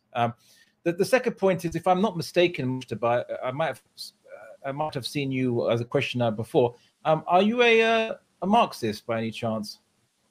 No, I'm not. I'm a Muslim. Of course. Just I would like to. No. I didn't ask whether you're Muslim or not. I just simply said, are you not Marxist? Do you not believe that in Karl Marx has a solution for economic problems that of mankind and liberating the proletariat? If you are interested, then we can have a long discussion about that. Okay. That I'm not asking whether Karl Marx was wise or not. We're not having a debate on Karl Marx. I'm simply asking, do you not subscribe to his creative beliefs? No. I believe that Islam itself believes in equality. Okay, and equality solves all the problems. That's my belief, that Islam itself. He's asking you. Can you answer his question? He's asking you specifically about Karl Marx philosophy. Do you subscribe to it or not? If you mention anything else, you're not answering his question. I say Karl Marx, he was just a human, and he couldn't think about everything, and his ideology will fall because he was just a human. He couldn't think about every aspect of the problems that his ideology can cause. Okay, but I believe that Islam has Allah has taught in the things that he did think about, Mujtaba, in the things that he did think about, do you think that he has a good point on economics? Yes, somehow he has a point that the source of all problems is inequality. Yeah, that this Okay, system- so then, Mujtaba, glad you admitted that, because I could cite, and I know Marxists don't like this, but I could cite the Soviet Union and China during the 50s, 40s, or 30s, 40s, and 50s. See, they used warfare to spread communism, because they believed that all humanity deserved equality, and in the name of liberating the proletariat, the working class, they were going to liberate them from their capitalist bourgeois overlords by force, and they caused massacres. And anyone who disagreed with their ideology, who just simply said that they're not going to adopt it, they're not going to embrace it, it's not that they're going to leave it, that they're just not going to embrace it at all in the first instance, were viewed to be enemies of the proletariat, enemies of the people, enemies of equality. And there was a place that Marxists had for them, which was gulags, summary executions, executing their families, and so on and so forth, because they were materialists. So I find your criticism of Iran, though we're not defending Iran here by any means, but I find it rather hypocritical in your case, because the worldview that you might espouse, in the name of equality, people have committed heinous crimes and justified it completely rationally according to the calculus of Marx. As in, if you believe these set of creeds, then this naturally would entail that you should liberate the mankind and the proletariat against their oppressive overlords, and anyone who disagrees with it is a pro-bourgeois oppressor of the working class. So do excuse me if I find some of your criticisms probably a little hard to take seriously, knowing your creed. Okay, can I? Sorry, Mujtaba, Mujtaba, because Yes. I think we're slightly going off topic to the Yes, original exactly. stream. Yes, I know there's probably a history to this type of discussion, Yes. but I just want to say, Mujtaba, one thing is that I tend to agree with your initial point, which was that Khomeini, when in the 1980s, when he did issue a fatwa against Salman Rushdie, was probably doing it for more domestic consumption, and he was trying to present himself as some sort of world leader for Muslims, as opposed to being really sincere about it. So maybe we can acknowledge that. It's just that I'm going to have to move you on, just simply because Ehsan has come, and inshallah maybe we'll have another stream specifically dedicated to Marxism, where we can discuss that. I love to do that. I wouldn't call into Marxism, dawah. So I would say to Brother Mujtaba that please, you need to perfect your dawah and Islam, and remove these Western influences. Okay, Mujtaba, Jazakallah khair. Let me say last words, okay? Just please, go on quickly. Yeah, just last word, please. Very quickly. If I believe in equality, don't attach me to those crazy Marxists, okay? So that's very, very wrong of you. And inshallah, next time, if you would like, we can talk. Because once I talk to you, after a few questions about Shaitan, unfortunately, you removed me because you were not able to tell me who Shaitan is, brother. Okay? So I would love to talk to you about Shaitan. Okay. Yeah, it's going to Shaitan is not the bourgeoisie. Abdullah. Yeah, okay. Abdullah, thank you very much. Thank you, Assalamu we'll move on to our next guest, which I think is Ehsan. I just want to check something first, though. So, do you know he calls himself Perfect Dawah when you made that comment? Yeah, I think Abdullah knows that. Yes, I do. I do know that, which is why I think he's perfect his dawah. Ideally on the creed of Islam. I didn't know if that was just a crazy coincidence, or if let's bring on Ehsan. Dr. Wahid's never met Ehsan yet. Yeah. So Ehsan, for those people who don't know, is he isn't a Muslim. I think he left Islam a while ago. He comes on a lot of these streams, not just our streams, but Hamza's Den, to argue his particular non-Muslim, non-Islamic point. So Ehsan, how you doing? You okay? Yeah. Yeah, I'm good, thanks. Thanks for having me on. Not really an expert on this type of free speech bit, but hopefully I can make a few points. Firstly, I think when you talk about free speech and what you can say, I think something you just need to point out is that that's important to me is the factual accuracy of a statement whereby the factual accuracy is more important than whether somebody's offended by it. So, you may dislike some things that people would say about the Prophet Muhammad, even though they could be factual statements.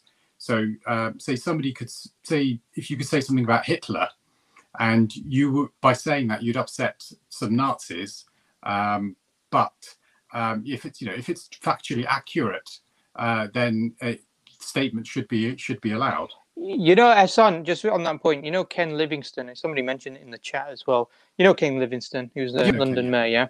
Not personally. So, not personally, okay. No, not personally. So, he made a factual statement how Hitler and the Jews had some sort of initial agreement about creating a Zionist homeland.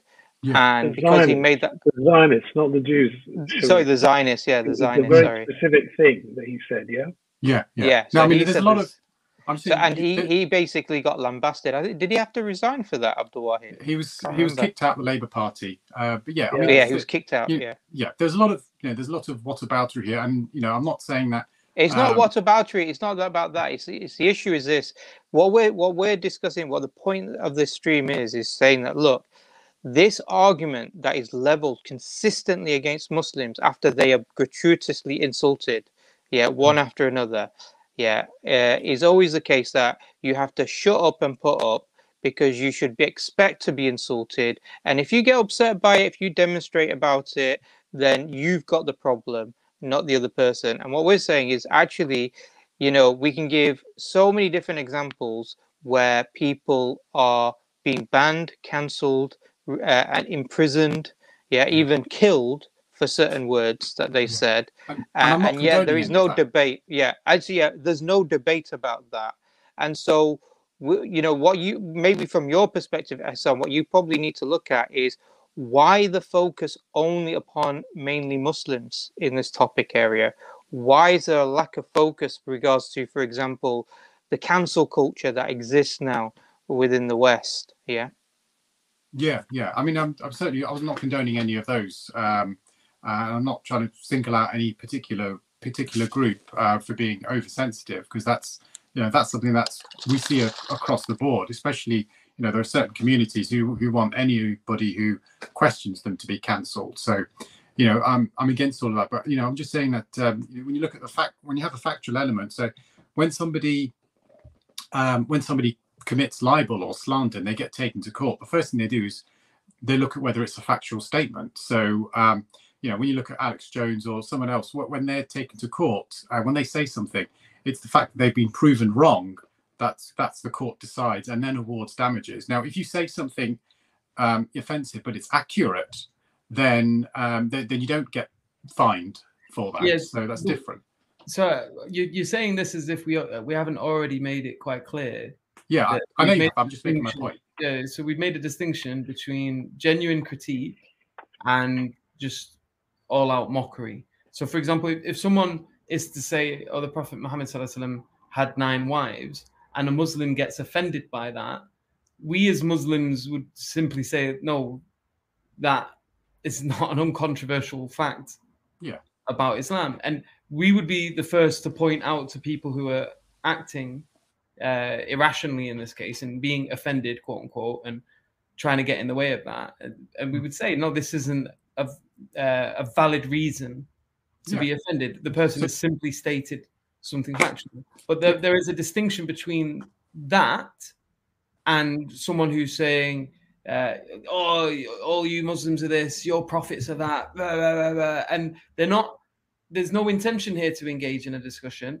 There's no intention here to just quote unquote state facts. It's the intention is specifically to push buttons, and I think it is relatively easy to notice that. And I think I don't know if you saw that documentary, What Is a Woman? Yeah, I've watched it. Yeah. So there's a bit where he's just sat down. He's just asking questions. And the questions themselves are reasonable questions. Yeah. And the people that are responding to that are taking the opportunity to avoid answering them by getting offended. Now, that is a dishonest engagement in that case, because the person is using this as a shield. Yeah, I agree with you there. Yeah. and so if we were to find Muslims doing that, where someone's asking certain questions, and they're just jumping on the getting offended thing, despite the fact that it appears to be a sincere case of engaging in a dialogue, then that's not the same thing as open mockery. But we made that quite clear a number of times. So, Ehsan, do you think that? Do you think? So, Abdul, go on. Sorry, I've not met you before, Ehsan, but you know the point Sharif made about Ken Livingstone and the Hitler using Zionists to promote his expulsion of Jews from Germany is a historical point. You can call it factual, or you can call it a historical argument. Yes. But either way, most people would say that's something that deserves to be engaged with.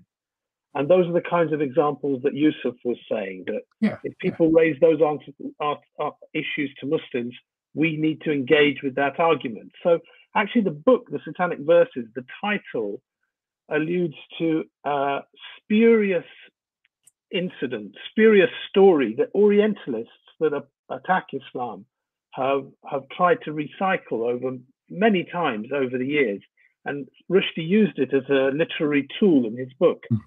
And actually Muslim scholars many times over the years have just whacked it away for 6 with their argument. So I don't think that's an issue for us. I'll give you an analogy. I'll give you an analogy with the example of Hitler and the sensitivity over Jews. If Shakespeare or Dickens was writing today, and they caricatured people like the Shylock in The Merchant of Venice as being a money collector that wanted his pound of flesh as Jewish, or Fagin as the money-grabbing criminal as being Jewish, that would be unacceptable as a literary device in today's as a literary style. Okay. Yeah. Because times change because you've got the stereotyping Jewish people with a very pejorative type of label as being money grabbing and criminal and exploitative, etc., etc. All right, would be unacceptable. Yeah. All right. I mean, can I just respond? The book, The Satanic Verses. This is where your argument falls down, because you're talking about fiction. All right. And Rushdie's defense is this is fiction, and the supporters of Rushdie's defense is this is fiction. This is make-believe. It's like the movie at the end, which says, none of the characters in this represent anyone factually real. Okay. But it's, in the end, it's blatantly an attack on the Prophet, peace be upon him, and his family in a really nasty way. In the same way that Shakespeare would have very deliberately used Shylock as a Jewish character, okay? Because in Elizabethan England, Jews were looked down upon, okay? So here you have a different reality. It's much harder to pin down what makes people uncomfortable. It's much easier for the author or the filmmaker to deny that they actually meant anything by it, okay? But it's nonetheless. Sure. Okay. I'll go back. Can I just respond? I'm saying we're in different times now.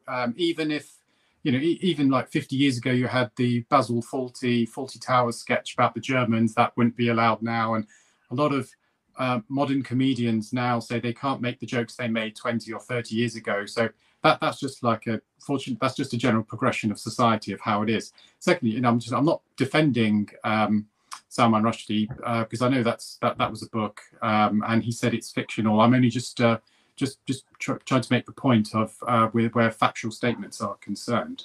And I just want to ask: is there? Is there anything? Can I just make one question? Can I say one question? Yeah. Is there anything that you'd be offended by about? So if someone said about the Prophet Muhammad, if it was factual. So Ehsan, the issue is just as this on this point, because in the British legal system, the British legal system doesn't look at whether a statement is factual and not factual and convict on that basis only. They also convict on basis of grossly offensive material. Yeah. So, for example, there was a conviction of a person called Azza Ahmed, and he was convicted under the public order offence because he said on his Facebook profile page, whatever. He said British soldiers in Afghanistan should die and go to hell. Yeah. And the judge basically, in his statement, when he convicted him, he said it was for grossly offensive communications. And there's numerous examples of this. I think there's an example of another person in Manchester.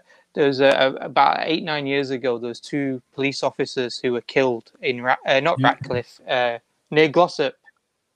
Oh, it might have been Ratcliffe. Was it Ratcliffe, Yusuf? There's one in Manchester. The 2 women who were killed. Yeah, 2 women police officers. Yeah. And a person called Barry Through, he had a shirt which was derogatory towards the police in the aftermath of that, and basically insulting, basically mocking those 2 police officers who were killed. And he was convicted, and I think he got 8 months in jail for it. And again, the judge basically said that it was because it contradicted, it was because of the grossly offensive nature of the statement and the timing of the statement. Yeah. So it's got nothing. So what I'm trying to say is these examples demonstrate. Yeah. So these examples are not to do with it's a non-factual statement and it's slanderous against X, Y, Z. These are statements are perceived as contradicting what the values and the norms of the society are, and are perceived as grossly offensive, and therefore convicted under the Public Order Act in the UK. So it's not just what it's an infactual statement, and therefore it's slanderous. Yeah, but there's also, I agree with you a lot there, but there's also like a public interest element to a lot of these, where sometimes a comment could be, even if it is offensive, if there's a factual truth that could be a benefit to society, then that would counteract that.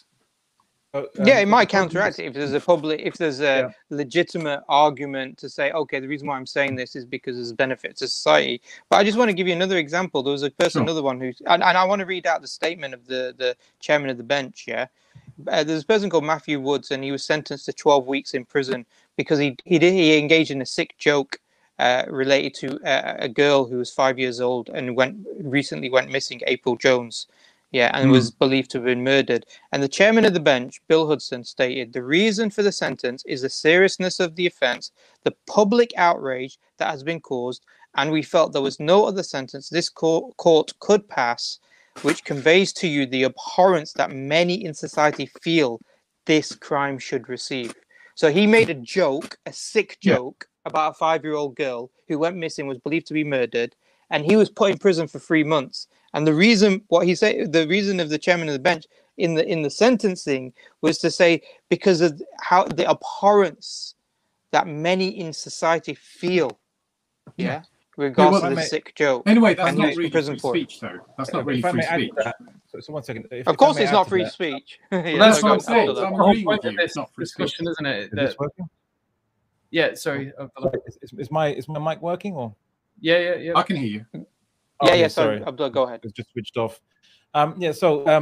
There was a pensioner called Harry Hammond who was a Christian, and he put out a sign in Bournemouth. He was preaching in Bournemouth. He put out some signs saying, "Stop immorality, stop homosexuality, and stop lesbianism, and Jesus is Lord."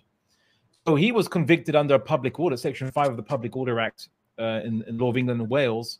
This is convicted, sentenced to a fine in this particular case, not jail time.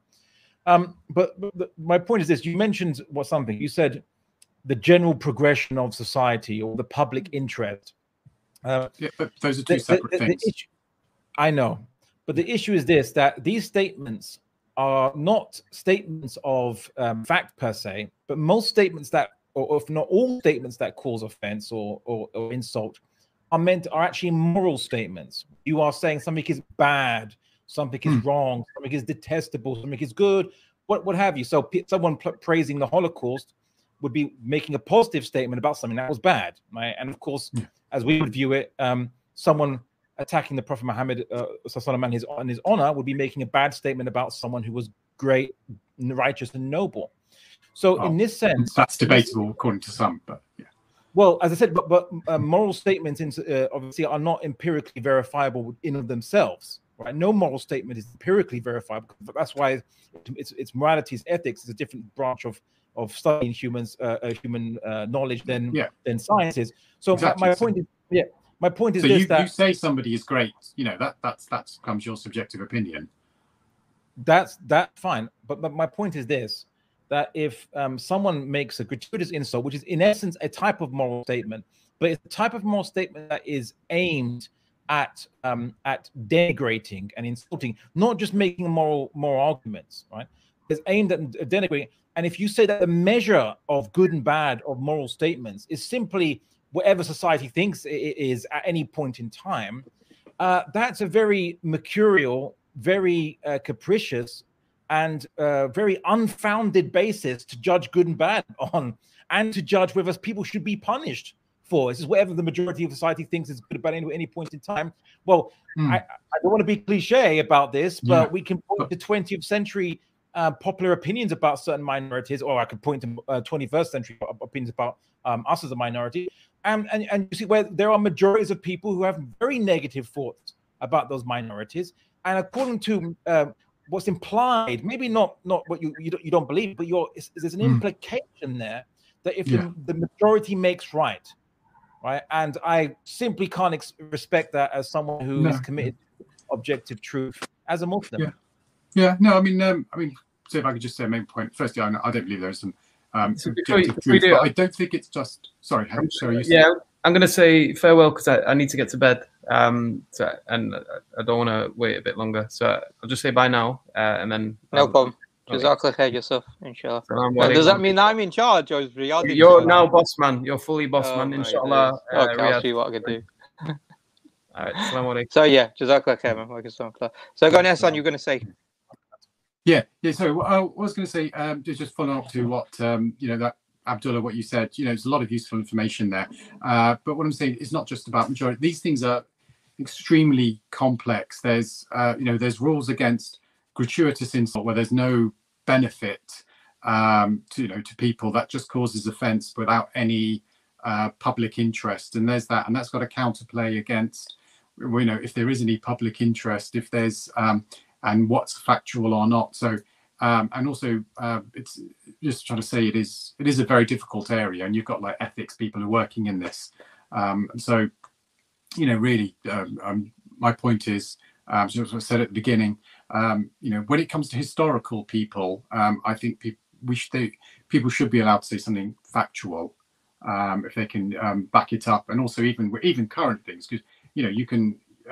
So for example, let's say you've got let's say you got a historian, like he studies the Holocaust. It says it was from his perspective, because we know if anyone who studies history generally knows there's a high degree of subjectivity within it. They're trying to recreate something that doesn't exist. And he says, well, it was impossible for 6 million Jews to be killed, that it was far lower number. And he makes that statement in Austria, or he makes that statement in Germany, or he makes that statement in France, and he's convicted. You'd say, what about that? Because it's a historical event. If he's saying it as a historical statement, he should be provided. He should provide his sources. That should be open. And the best way to he does that. The best way to counter that would be to get them to show their sources and get other historians to show theirs, and then that's how you defeat the argument. I don't think sending that person to prison. But this is the point: is that actually the law exists in these countries to put them in prison, and not just that, but as Abdullah's mentioned, is that you wouldn't even have a program on any of the mainstream media in the UK that would allow such a debate to occur about that. David Irving wouldn't be able to go out and produce a documentary with regards to this, because there is a perception within this is where the society is in terms of its views and values and what they see as acceptable and not acceptable. And therefore, if it goes outside of that, it's considered unacceptable and therefore offensive, and the person will be banned, he'll be restricted from society, etc., etc. And in certain places, he may be convicted. And if somebody goes up and punches that person, by the way, like David Irving, a Jewish person who says, you offended me because my grandparents died in the Holocaust, people probably wouldn't bat an eyelid in the violence that would have taken place against him either.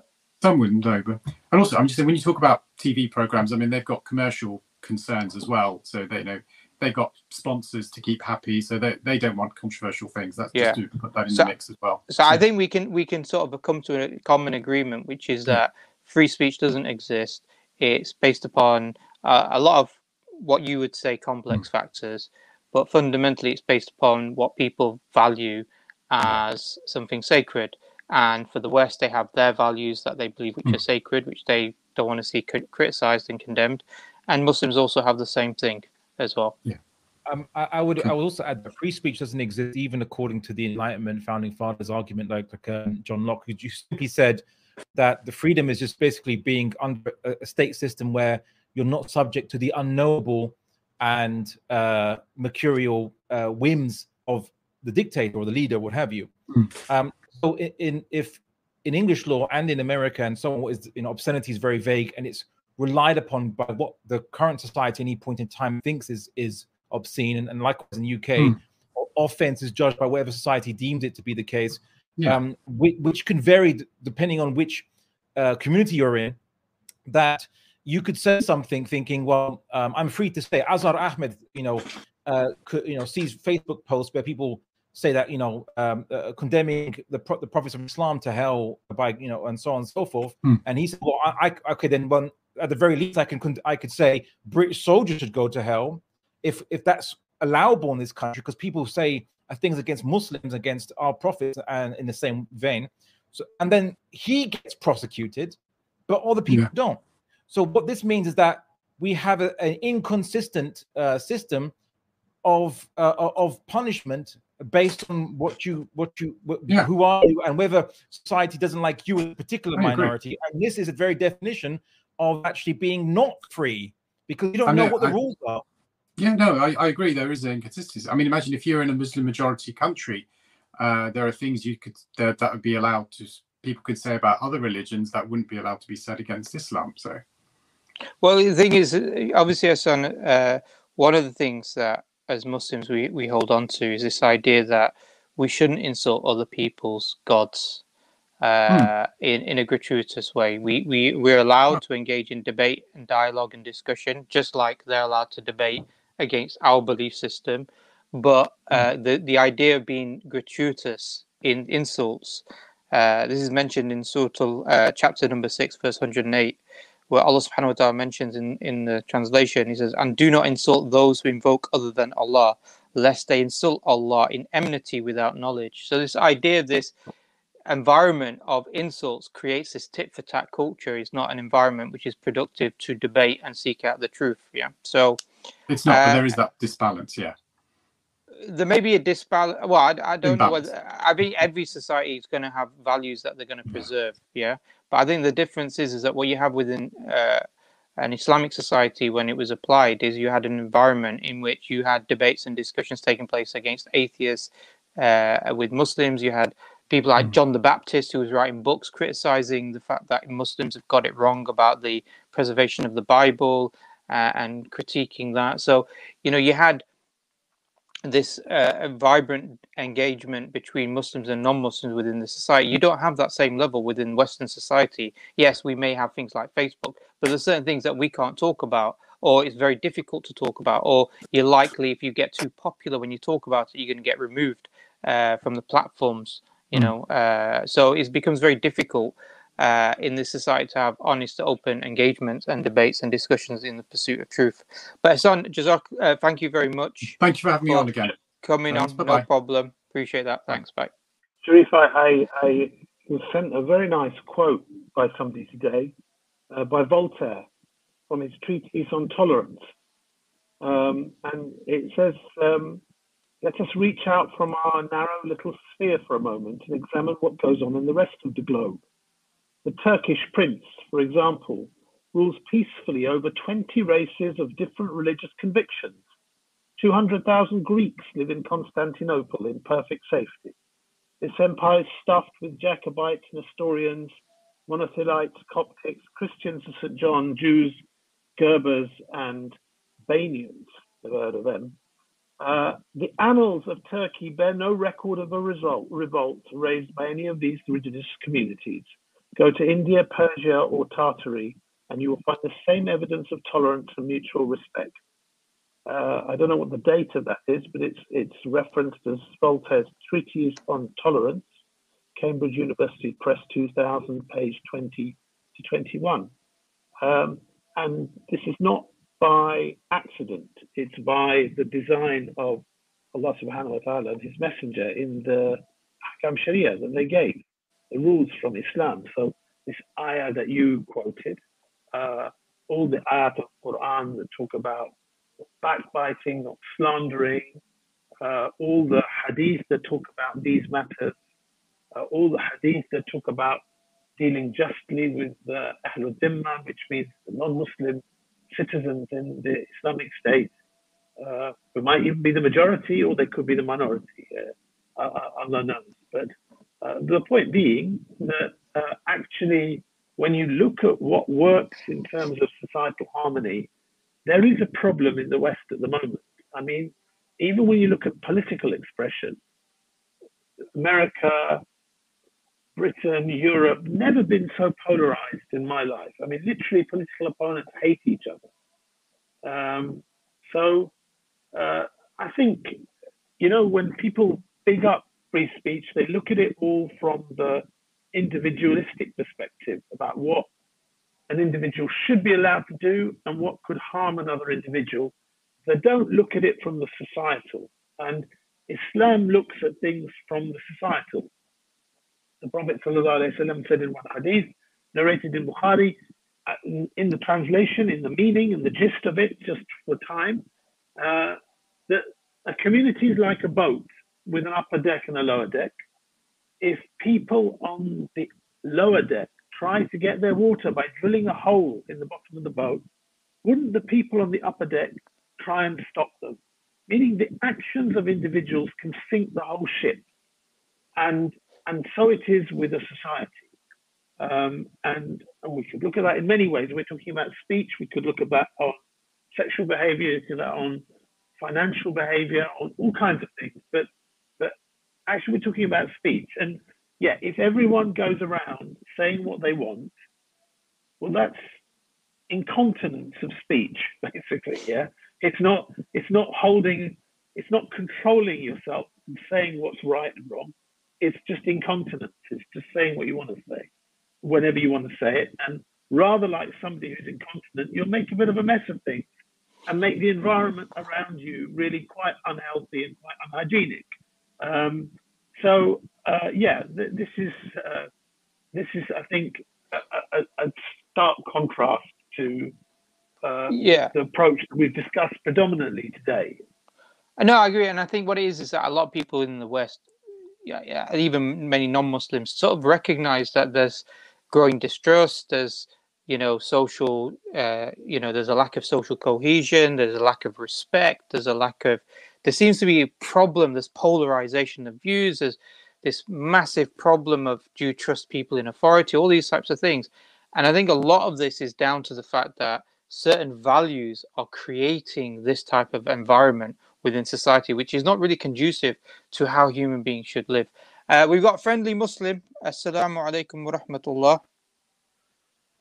Wa alaikum assalam wa rahmatullahi wa barakatuh. Sorry, brothers, I'm a little bit nervous. I don't normally get nervous, but I'm a bit nervous with such esteemed panelists here. What's your name, Friendly Muslim? Or I go by friendly Muslim. Yeah, no, I go in Jordan M. You just sound familiar. I don't know why you sound familiar. Yeah, no, I normally I'm on Jordan M. When he has his open panels. I normally speak there, and EA Dawah, and I speak on there also quite often.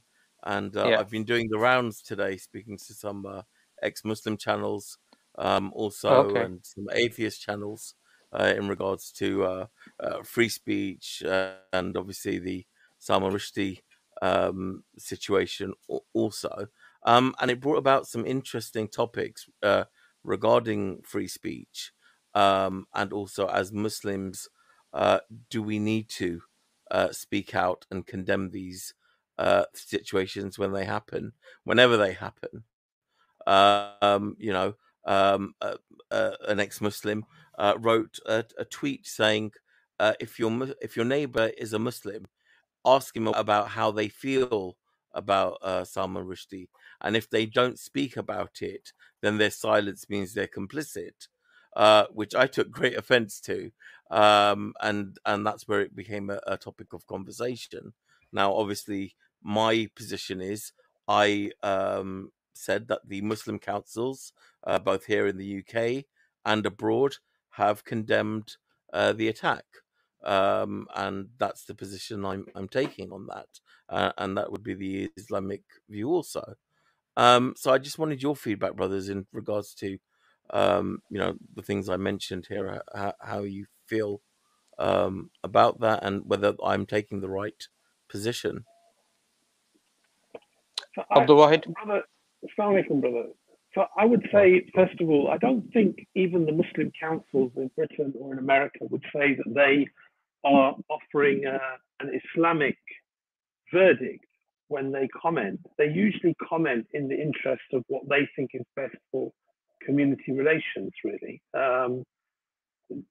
There's a very important book which is translated into English, which is called, abbreviated title is Ash-Shifa of Qadi Iyad.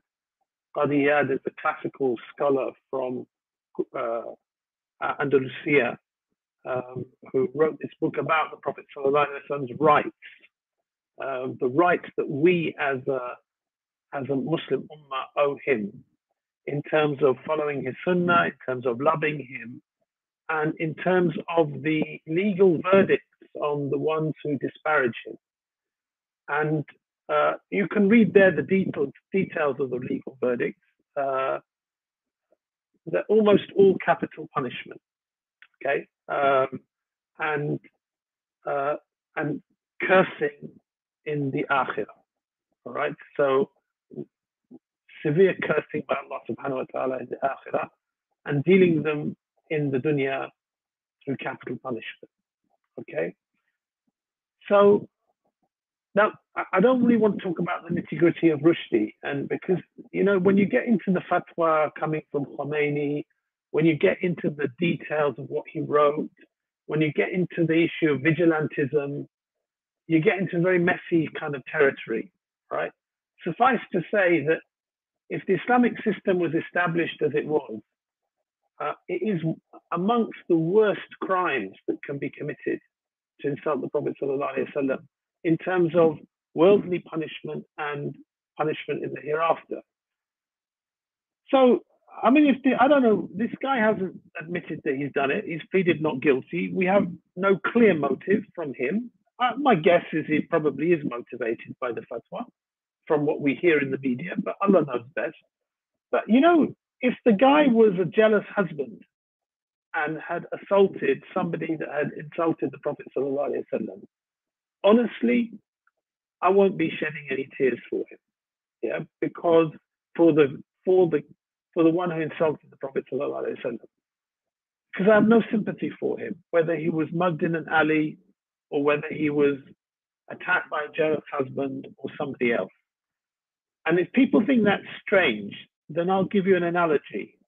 What if somebody mugged George W. Bush and assaulted him? What if somebody threw something harmful at Donald Trump? Yeah. Lots of people might come out and say, oh, it shouldn't have been done. It's not right. It's not legal. We shouldn't be violent. But actually, there'll be a whole load of people out there that really couldn't care less because they just don't like them for various political reasons. What if it was somebody who had insulted your most beloved in the most worst possible way? If something happened to them, they were in a car accident or something, you wouldn't necessarily shed any tears over them if they really personally injured somebody that was your most beloved. So I don't think really we need to get bogged down into saying, well, it's, my sympathies go out to him and stuff like this, and it's terrible, and we condemn this action and stuff like this. Frankly, I don't condemn the actions that happen to a lot of good people or normal people out there who've done me no harm or no injury. Why I need to get into this about somebody that really has insulted my prophet? I don't see why. I think, and that's the way I put it, to be frank with you. That's the way I did put it. I've had non-Muslims who call themselves friends who don't like that, don't agree with me. So be it. Yeah. so be it. I can't. I'm much better that they hear the truth from my mouth than they hear, that I just hide something. I hope that's a fair answer, basically. Also, to add to that is that why are we being made to condemn the actions of someone else? It's just one individual. He did his action. We didn't elect him. We didn't have an elections, and we elected him, the representative of all Muslims, that we now have to be accountable for that. But guess what, right? Politicians in the West who go and order in essence, operations that lead to the killing of thousands, hundreds of thousands of people, and people in the West say, well, it wasn't our choice, it was our politicians, even though they elected them, right? So people in the West get far less accountability, non-Muslims in the West get far less accountability for what their elected officials do, and Muslims get full-on accountability for what people we don't control, we didn't order, and we didn't elect them, and they don't represent us do. So that double standard really needs to be exposed there. Some would say that the collective blame against Muslims is a trope of demonization of a minority. Whereas in the West, the majority non-Muslims that can do stuff, and it's all just an individual, just bad apples, just individuals doing it, or just a politician doing it, we didn't choose it, and so on and so forth. And they escape responsibility when in those cases when their politicians are elected by them and are meant to represent them. So I just want to highlight that double standards, basically. Friendly Muslim, do you want to respond or? Yeah, no. It's something I ponder. Yeah. No. I mean, it's something I am in the middle of. That fine. I am public in terms of voicing my opinion, so I do, and I feel there is an imbalance, for example. So yes, some Muslim councils have condemned it. They're not getting the exposure as much as the attacker is in terms of in the press, etc. It's a 10-3 scenario where these stories are. Yeah, are but not brother, highlighted. do you not think whenever these attacks take place, whether it's supposed, whether it's terrorist attacks in the UK, the term terrorism is a highly politicized term, but whether that's or in any part of the world, or whether it is these types of attacks or whatever it is, you hear a chorus of Muslim groups, organizations, imams constantly being told that they have to condemn it, and they constantly do condemn it. I think now what you're finding with a lot of Muslims is they're tired. Even Islamic organizations are tired of having to constantly condemn, because even when they condemn it, they get told they're not condemning it enough. Yeah, or you get Islamophobes who turn around and say nobody condemns it, they're all condoning it. So it's a futile act. I think that's the point. It's a futile act. We're constantly being told to do it. It's what Abdullah said earlier as well, which is it creates this idea of collective guilt, that we're all collectively guilty on behalf of one individual, and therefore we have to all come out and basically say we condemn it. And I think there's numerous examples I think we've given here where people have been executed, killed for what they've said, not what they did, what they said, because it was seen as grossly offensive. Yeah, and in the West, and you don't find people who hold on to secular, liberal, capitalist values turning around and saying and being questioned about whether they condemn this action or that action.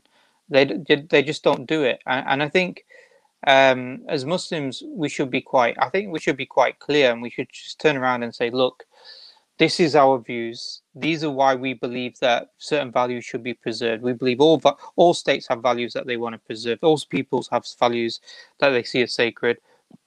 What we see as sacred is built upon our belief in Islam. We believe we've got good, strong, justifiable, rational reasons why we believe it's correct. And therefore, if now the Creator tells us we should preserve these values, then that is set in stone for us as Muslims. It's not by the whims, as Abdullah mentioned earlier to Ehsan, who's an ex-Muslim. At the moment, what's considered grossly offensive is the current, societal tastes. Yeah, go back 10 years ago, talking about trannies and transsexuals and all that type of thing was fair game in terms of mocking them or joking about them. Now that's it. You'll be cancelled. You know, if you're a teacher, you'll be sacked. Yeah, you could even potentially be prosecuted under the public order offence. All of these things. So what we have, and I think that's where the discussion needs to be. The discussion shouldn't be about, do you believe this act was a good thing or a bad thing? The discussion needs to be, are there values that we seek to defend in any society? If the answer is yes, the next question, who sets those values, and how do we determine what those values, how do we determine that those values are the values that should be protected? And that becomes a discussion back to the Aqeedah of Islam and why we adopt the particular belief system that we have, as opposed to, you know, somebody who holds a different belief system. Yeah. You know, the irony is that a lot of these, some of these people who criticize like Muslims on these types of issues about, you know, holding the honor of the Prophet sallallahu alaihi wasallam, are people who hold to different religious beliefs, Christians, and you think, you know, they would understand and appreciate how there's certain values that should be sanctified in terms of religious values, but they don't do that because ultimately they hold on to secular values, and those are the issues that we need to question. So I think that's how I would approach this type of discussion, as opposed to having to defend ourselves against the accusations that you're all secretly happy and, you know, rubbing your hands. And I think, as Abdul Wahid made a very nice point, if somebody really insulted me and really did something really bad and some misfortune happened to him, I wouldn't care. Yeah. So I think maybe that's a way of looking at it. Yeah. I take that on board, because actually part of that was underneath the post. People are saying, well, you don't really mean it. You know, it's taqiyya. Yeah. You know, so I was like, well, what's the point in condemning when we're getting attacked for condemning it, and saying we don't really mean it? You know, so which one is it? And so I spoke out and I said, well, listen, if I do speak out and I do tweet about it, then I don't want anybody putting any nonsense under my tweet, basically saying I don't really mean it. You know, if people are standing up and saying it, and yes, I agree with you that we also have to, you're right, that when we do condemn it also, we're not appreciated in any way for doing so, or we're then attacked for not doing enough. We need to shift the debate. The point being is this: we need to shift the debate away from, do you condemn it, do you not condemn it, to why should we adhere to these values of free speech that you keep promoting when it comes to attacking Islam or religions generally, but Islam most in particular. But then you completely sacrifice the idea of free speech when it comes to people who are against vaccinations, as an example, yeah, or against a particular COVID vaccination. So, you know, we need to shift the debate away from this very politicized debate about how the Muslim community should be responding, because we keep getting told how we should be responding this way, and move it into a debate about the values that are going to be conducive to society. Yeah, we have a set of values as Muslims. We believe Islam is true. We believe we can rationally justify it. But not only that, but the values that Islam produces within society are conducive for all human beings, whether they're Muslim or non-Muslim as well. So that, I think, is where we need to engage the debate and the discussion, shift the frame of reference. So if this ex-Muslim guy is going around saying, you know, speak to your Muslim neighbor and ask him what do they think, then you should turn around and say, why would you do that? Let's look at what you really think about free speech. Do you really value it 100%? Can I show you examples? Can I show the example of when Sheikh Ahmed Yassin was executed extrajudicially based upon what he was saying? Are you going to condemn that? Why don't you condemn that? Why do you justify these types of acts? Why are you not outside, you know, British Parliament condemning Julian Assange's potential extradition? You know, what is it? Is it just because you just got this hatred for Islam and Muslims that, you know, you've got one thing that they can sort of, you know, popularize against Muslims in terms of their attacks and their demonizations? So you need to shift the debate. And I think that shift of debate, I think, comes with a high degree of awareness of what they are trying to push the Muslims into when they start asking them questions about condemnation. Yeah. They want to make us feel weak, small. We've got something to apologize. We're collectively guilty. You know, that their value system is the benchmark that everything should be judged by, and therefore, you know, that's what they're trying to do when they ask this question. And we want to change that discussion, at least amongst our own social circles, as best as possible. I mean, so is that more education? Sorry. Yeah, it is more education, bro. But I think, when Sharif's just changing the debate, I think that's right. But I also think, I mean, one thing people hate is when politicians don't give a straight answer. And I don't want to be like that. I don't think we should be like that. So I think, honestly, before you change the debate, say something like, look, if the guy who knifed Rushdie is beaten up in prison, do you think there'll be many people that will be sympathizing with him? Right? Get real. Like, if you don't like someone for some reason, you're not going to sympathize when some harm comes to them. Now let's talk about the real issue, which is why you guys judge everything according to your standard. Why you think that somehow somebody that insults the Prophet of Islam deserves a level of protection that you don't give to somebody that is anti-Semitic or anti-black, or somebody who attacks the nation state. Even in most of these countries, the highest level of loyalty you're expected to show is to your own nation state, which is why somebody like Edward Snowden's in trouble. You don't have freedom of loyalty to whichever nation state you like. You can't just transfer your freedom of political allegiance to different countries. You're called a traitor if you do, right? As Muslims, the Prophet ﷺ is the highest thing for us after Allah subhanahu wa ta'ala. It's so central to our deen. Don't be surprised if the level of emotion we invest in that is that high, because that's the reality, right? And all this argument about free speech, the right to insult, nobody has the right not to be offended, it's nonsense. Loads of people have the right not to be offended, and so many laws and policies, all your diversity training that you're given at work is all based around the fact that you don't want to offend and do anything unjust to people. So I think there's some untruths, some really, it's disingenuous, a lot of this debate. And so I think understanding that and being able to voice that honestly is not a bad thing. I think if we can shift that, it will be very good. No, Friend Muslim, if you want to just, I don't know if you got a last point that you want to quickly make before we move on to the next guest. I just want to thank you for that, because it's obviously rethinking my understanding of how to tackle the situation and the conversations that I'm having. And again, I welcome that the education and knowledge that you bring to these streams will help us voice and deal with these situations and change those conversations. So inshallah, I hope there are other streams where, that is of benefit, that helps us look at it differently, reshape the paradigm, and change the conversation, and intellectually be able to talk about the points that you've mentioned. So Jazakallah khair, and it's been an honor to speak to you and share a platform with you. Assalamu alaikum.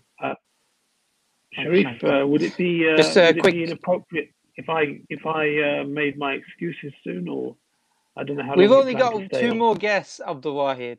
Okay, I'll stay. There's 2 more guests. We'll try and make it quick as well. Just before we go to our next guest, Arsalan, I just want to read out this super chat I think somebody sent us from Gandaria 007.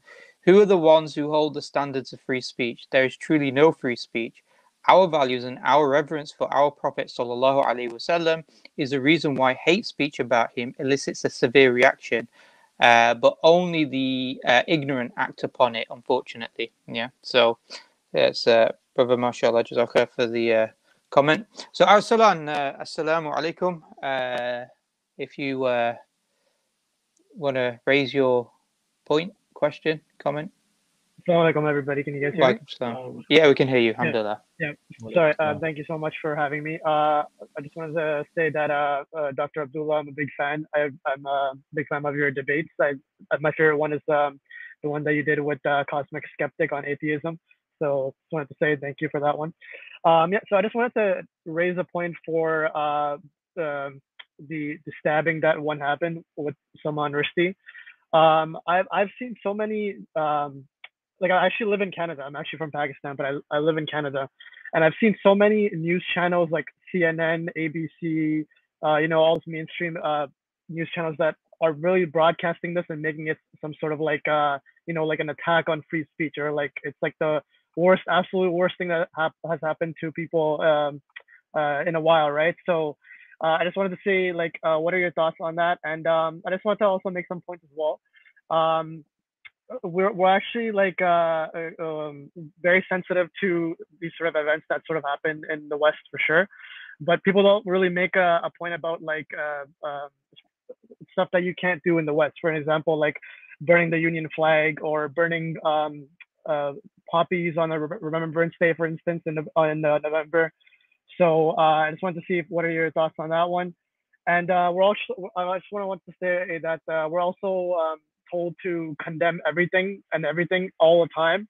And I think it just gets sort of exhausting having to always be the first ones there and condemning anything that happens to sort of the public figures like Salman Rushdie.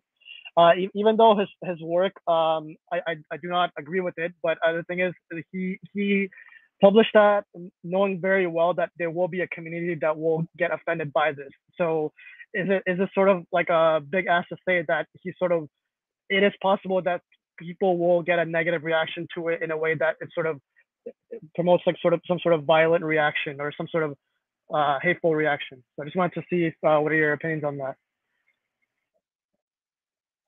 Oh, okay. So you're asking us concerning when people say that they make this a defense of free speech matter. They say that the stabbing of Salman Rushdie is a free speech matter. Well, then they'd have to say everything is a free speech matter, because there are consequences for people's speech every single day in their lives. So, and people lose jobs because of their so-called free speech. People get attacked on the street because they get into an argument and they insult someone, and then they get brutalized or even killed over an argument because of their free speech. But you don't see them being made martyrs of free speech. It's only when, in a secular environment, it's only when someone attacks religion that they are lionized, if they ever have any consequence of any kind for attacking religion. There are people who might even face violent backlash. They just face social backlash, and some ex-Muslims, former Christians, former whoever. Because we criticize this religion used to be part of, we were ostracized by our community, and it was, oh, poor people, look at them, they're champions of free speech. It's like, well, look, we have to be forced to be friends after you attack our belief and you've left it. I mean, why must we be forced to be chummy with you afterwards? They're like, no, we're not going to interfere with you, but like at least give us perhaps the respect to be able to choose our friendship circle if you're going to attack on our core beliefs. So all speech has consequences. And if someone is truly arguing for a consequenceless right to speak, then they should go to a desert island and live by themselves. That's the only time your speech will not have consequences. By the way, if the desert island has predators, maybe you speaking will be listened to by a predator, and that will know where your position is, and it will kill you. So even in the wild, you don't have free speech per se. You have to be quiet if there's a predator around. So that's the thing, is that you can't live without consequences. No human being can, whether it's losing your job, social ostracism. Certainly try criticizing, for example, transgender campaigns, or even voice an opinion about corporations seemingly having to support like gay pride parades and Pride Month or Pride Week or whatever it was. Just simply say, like, why are corporations doing this? Why do they see the need to do this? Just simply raise that and see how far you get in your job, or if you raise that to your fellow co-workers, or see how far you get generally in society if you're a known individual. And so so that's the thing. There's always consequences, and if they try to argue that there should be no consequences, then they're outside reality. And of course, what they really want is no consequences at all, social, moral, or what have you, for criticizing religion particularly. but they're totally happy with consequences for depending on which country they're from and what they are, criticizing the state they're living in, or the nation, the president, their reputation and themselves. They'll sue you in court. They'll threaten to sue you in court. And of course, telling people to lose their jobs, being cancelled, right? They're totally happy to call for consequences then. And those very same individuals will, if you look on their Twitter timelines or their Facebook timelines or their Instagram, whatever, you'll see them at one point calling for people to be cancelled or lose their job or be fired, at the very minimum, anyway. Jazaka, I'm going to get back to you. Don't worry. Just really quickly, Hassan bin Labsir, Jazakallah khair for the super chat. Abdul Wahid, do you want to just quickly respond to some of the other points that the brother mentioned, Arsalan mentioned? Yes, I will. And first of all, brother, Jazakallah khair, I wonder if you've made a mistake about me. I don't recall ever being on a debate with somebody called Cosmic. Abdullah did. I bet he's getting, Abdullah. Well, I'm a big fan of Abdullah as well. So if you've mistaken me for Abdullah, then alhamdulillah, that's honor for me. Mashallah. Yeah. I plagiarize enough of his slogans. And you know, Arsalan, me and Abdullah, we recognize Abdul Wahid as like the OG, isn't that right, Abdullah? The original. Oh yeah, he was doing all this before it was fashionable. So yeah. Abdullah. There was a point that the brother you made in the end I was going to address. I've forgotten what it was now. Got a mental. Poppies and the Union flag. Oh yeah. You're 100% right. These are sacred, and you know, some countries have. I believe in the United States, if it's not an offence now, until recently it was an offence to denigrate the flag. I mean, you couldn't even wear Stars and Stripes underpants. It would be considered offensive. Yeah. In Canada, if in Canada you see a Canadian flag on the ground, you're actually told to burn it. So yeah. Yeah. So this, it shows you that actually, you know, the nation state is sanctified above everything else. In Britain, it's not an legal offence per se, unless you committed a public order act to burn a flag or poppies, but it would be considered really grossly offensive to most of the people in the society. So it's kind of more controlled through public opinion. But yeah, I just want to very good examples of the double standard that we see. And Islam, we have our own set of priorities, and our Prophet is our priority. Yeah, sorry for interrupting you, but I just wanted to make one more analogy about Hitler's Mein Kampf and what Salman Rushdie basically published. Both are obviously wrong, and both should be condemned. But over here, we're given more attention to this sort of scenario. You know, like Mein Kampf in its own right should be banned, and I believe it should not be endorsed. So, you know, with this sort of situation that's going on, people are endorsing it instead of condemning it, or at least preventing it from being, you know, accepted in society. Like, just like we can't read a copy of Mein Kampf. I mean, at least I don't think so in Germany, let's say, right? So that sort of analogy between hateful work we should draw the line on that. Yeah, Jazakallah khair, Arsalan. Appreciate you coming on and supporting the stream with your comments, questions.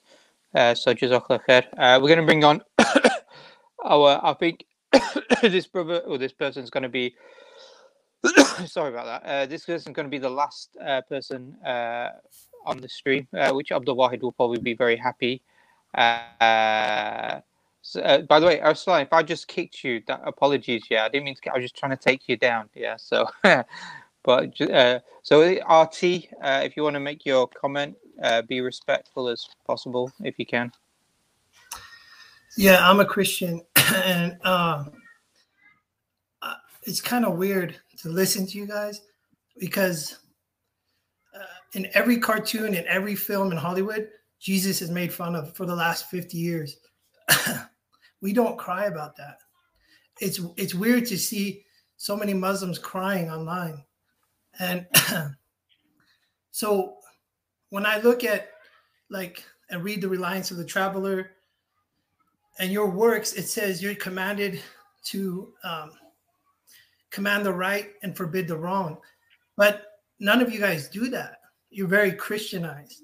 So the guy who stabbed Rushdie, he's a true Muslim. That's how we see it. He's commanding the right and forbidding the wrong. So you agree with it, Artie, as a Christian, what he did? No, but what he did in terms of preserving the honor of their particular sacred individual, you think that's a good thing? That's Quran 9:4 agrees with it. No, but do you agree? I'm asking you, Artie, do you agree with that? I'm a Christian. I'm a Christian. My God loves you. Jesus loves you, all three of you, and all Muslims. That's great. But Artie, I'm trying to understand your position. I'm just trying to understand your position.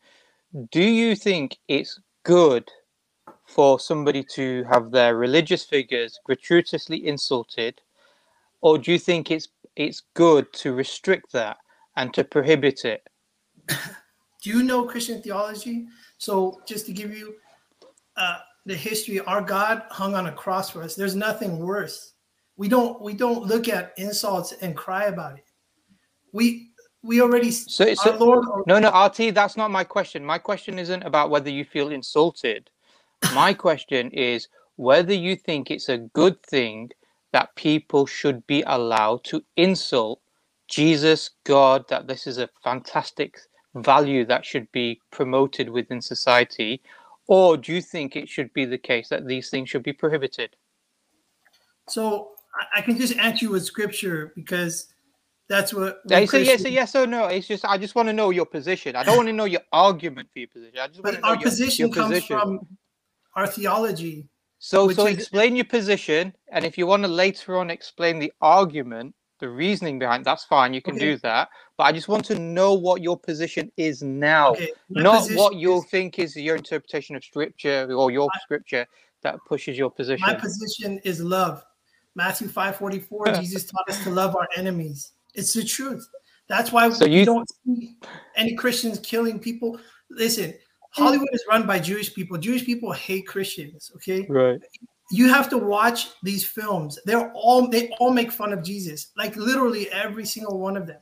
We don't watch the films. We don't care. They don't like us. Do you think that's a Jewish conspiracy, Artie? No, it's not a conspiracy. Watch any film. Watch South Park. Watch Artie, I'm asking you, do you think that's a good thing? Do you think that's a good thing that they should have the right to do that? That it's a moral right to insult Jesus? Do you think that's a good thing? The reason why, Artie, honestly, the reason why I think you're hesitant in answering this question is because I don't think you think it's a good thing. No, I think you think actually it should be the case that it should be restricted. But I think the reason why you're hesitant also to make that point is because you're using a secular standard. No, I'm trying to So I'm trying to tell you our position. Our position is love always. So that means we're supposed to bless those who persecute us and curse us. That's what comes from Romans chapter 12. Is it a good thing? Look, if I was to ask you the question, is it a good thing to persecute Christians? You're not going to turn around and say, well, it's love. You're going to say, no, it's not a good thing to persecute Christians. I lived in That's China. what you're going to say. I would hope you say that. No. I would hope you say that it's not a good thing to persecute Christians. Nothing can separate us from the love of God. That's it. That's from Romans 8. God's love in us is so strong. You can behead us. You can do whatever. It won't change our love for God and His love for us. So that's why you experience freedom in the West, because our God is love, and freedom only comes from love. Freedom is not an Islamic concept. Love is not within an interwoven network of Islam. It's not there. Okay. It's forbidding the wrong and commanding the right. That's all Islam is. It's not a personal relationship with Allah. It's law. If I may respond to you, sir, I believe you have a very, very weak understanding of Christianity as it's historically been understood from the scriptures and justified from the scriptures. You, sir, are a liberal Christian. You have been liberalized since the time of Enlightenment anyway. Christianity has been bottomized, been removed from politics. Liberals are full of hatred, not love. That's but yet you share exactly their values of. No. In America, you call liberals liberals, you call it those who are quite left wing. But I'm speaking philosophically rather than just the political party known as the Democrats. You are a liberal if you feel that someone who blasphemes the name of God or reviles God should not be stoned to death, as it says in the Bible in 1 Kings 21. Jesus stopped stoning. Then you are indeed a liberal Christian, because for centuries and centuries and centuries, the Catholic Church, who was the only faction of the Christians, or at least in the West anyway, I'm Orthodox. And Protestants believed, of various denominations, believed that anyone who blasphemes God should be put to death. Okay, if you want, I can read the Bible to you if you'd like, because you see that kind of individual, so I can read it to you. And it's before you do, Abdullah, I think Abdul Wahid wants to also respond. Sure. So it's really hard to know where to respond to somebody who says so many inaccurate things and really confusing things. Our God died on a cross 2,000 years ago. Our God is alive and never dies, and is always existent and always was and always will be. Our concept of God is utterly different. Because your God is physical, he has no spirit. No, excuse me, sir. I was speaking, I let you speak, and you're interrupting. Sorry. So our concept of God is utterly different.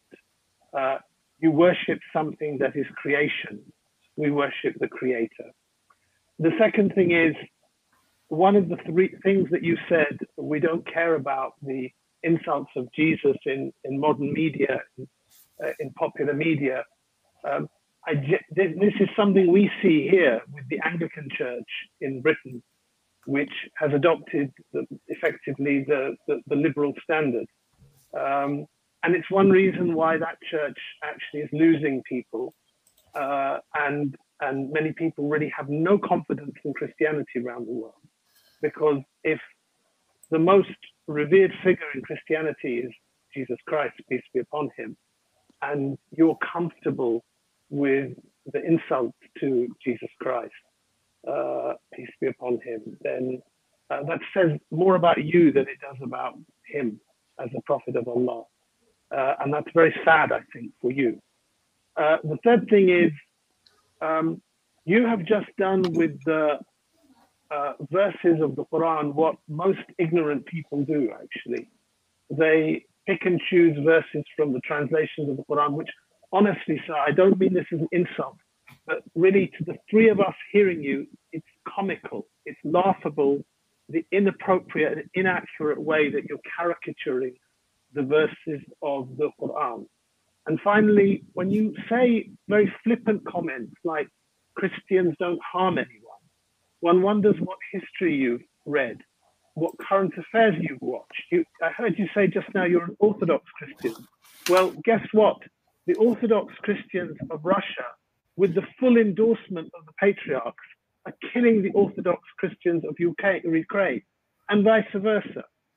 And with the full endorsement of the patriarchs of each church, of each Orthodox church. And that's never mind to say the kind of evangelical Christian fervor that went behind the last 20 years of the war on terror in the Muslim world, and the support for the oppression of the Palestinians, many of whom are also Christians. And that's nothing to say of the Crusades. That's nothing to say of the history of Christian Europe, which is full of bloodshed. So I think, sir, you know what? I think it's very hard for me to spend any more time when I have to go to work in the morning listening to these kind of really very shallow arguments. We know what our faith of Islam tells us about love. Quran 3:32. And really, me telling you what that is and you telling me what it isn't is really going to get us nowhere this evening. So I would say, you know, there's an environmental crisis in the world. Energy is short. We're all using our internet, and this is not a really very good use of that. Jesus loves you. Thank you, Artie, for your coming on. And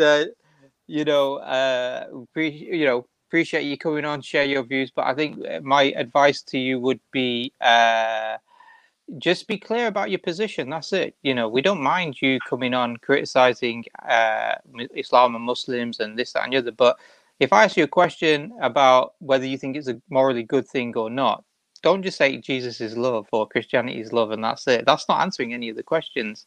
It doesn't help you in your position in regards to that. And I think the other problem, obviously, is that it doesn't help you in terms of the arguments you're trying to present to try and convince us or even the audience that are looking at. And I think, Brother Abdullah and Abdul Wahid have made, mashallah, good responses to that.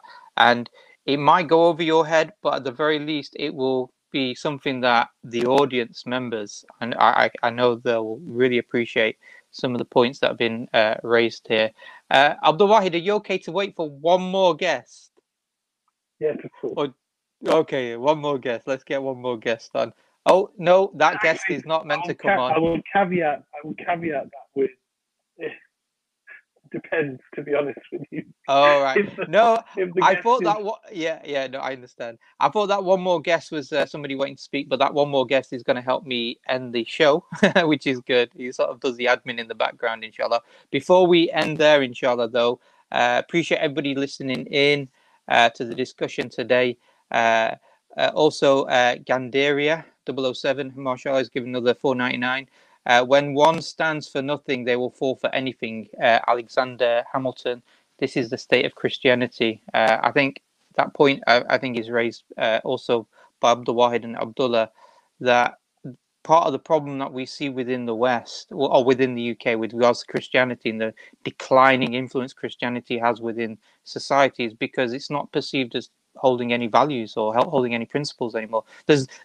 Basically, there doesn't seem to be anything sacred within Christianity that people will say, we want to hold on to this, we believe, and we're willing to sort of fight, not even necessarily in a physical sense, but just simply stand ground and say, no, this is right, this is what we hold as sacred. We don't believe people should have the right to do X, Y, Z, because people are not holding on to these things within Christianity. Christianity in the UK in particular is declining. Abdullah, just before we end, is there any last points that you want to quickly raise? Anything also that you're doing yourself in terms of that we should be looking out for? Well, I was just simply going to say that as Muslims, we should take a lesson from the Christians, but not in the way that that individual would like us to. Take lesson as a warning, because of the Enlightenment adopting a materialist basis for good and bad, for morals and so on and so forth.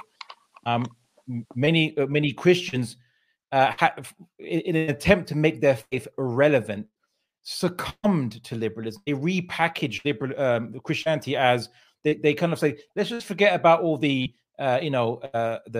the executions for blasphemy mandated in the Bible.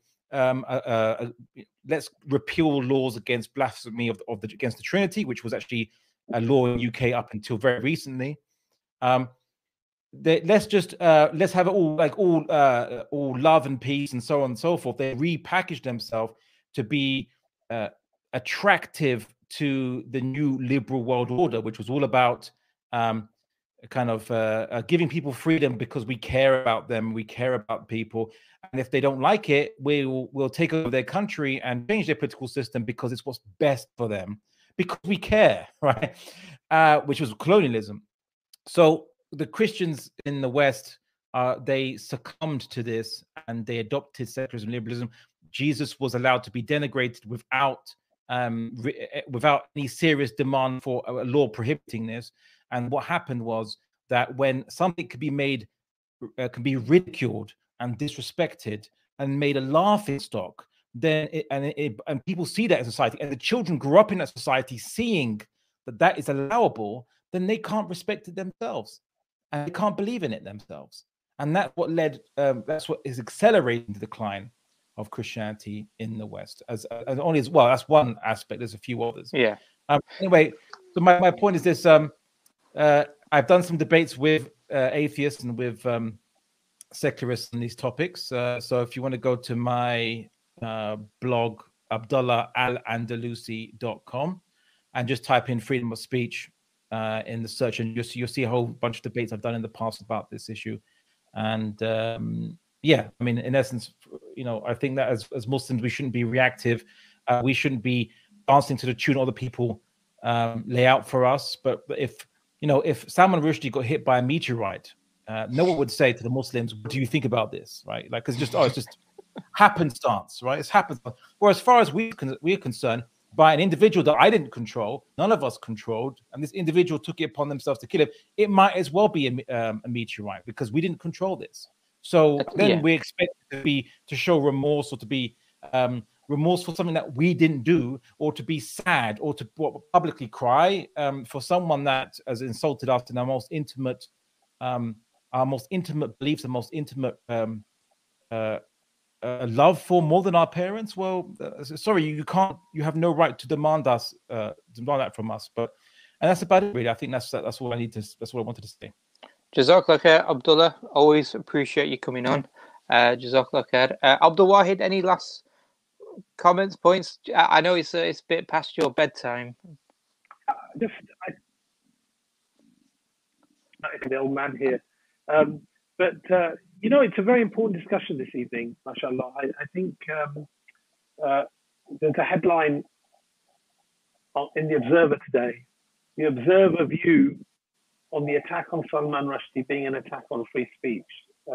It's the substance of what we've been talking about this evening, and I think that is really the more important debate, as we've all been saying this evening.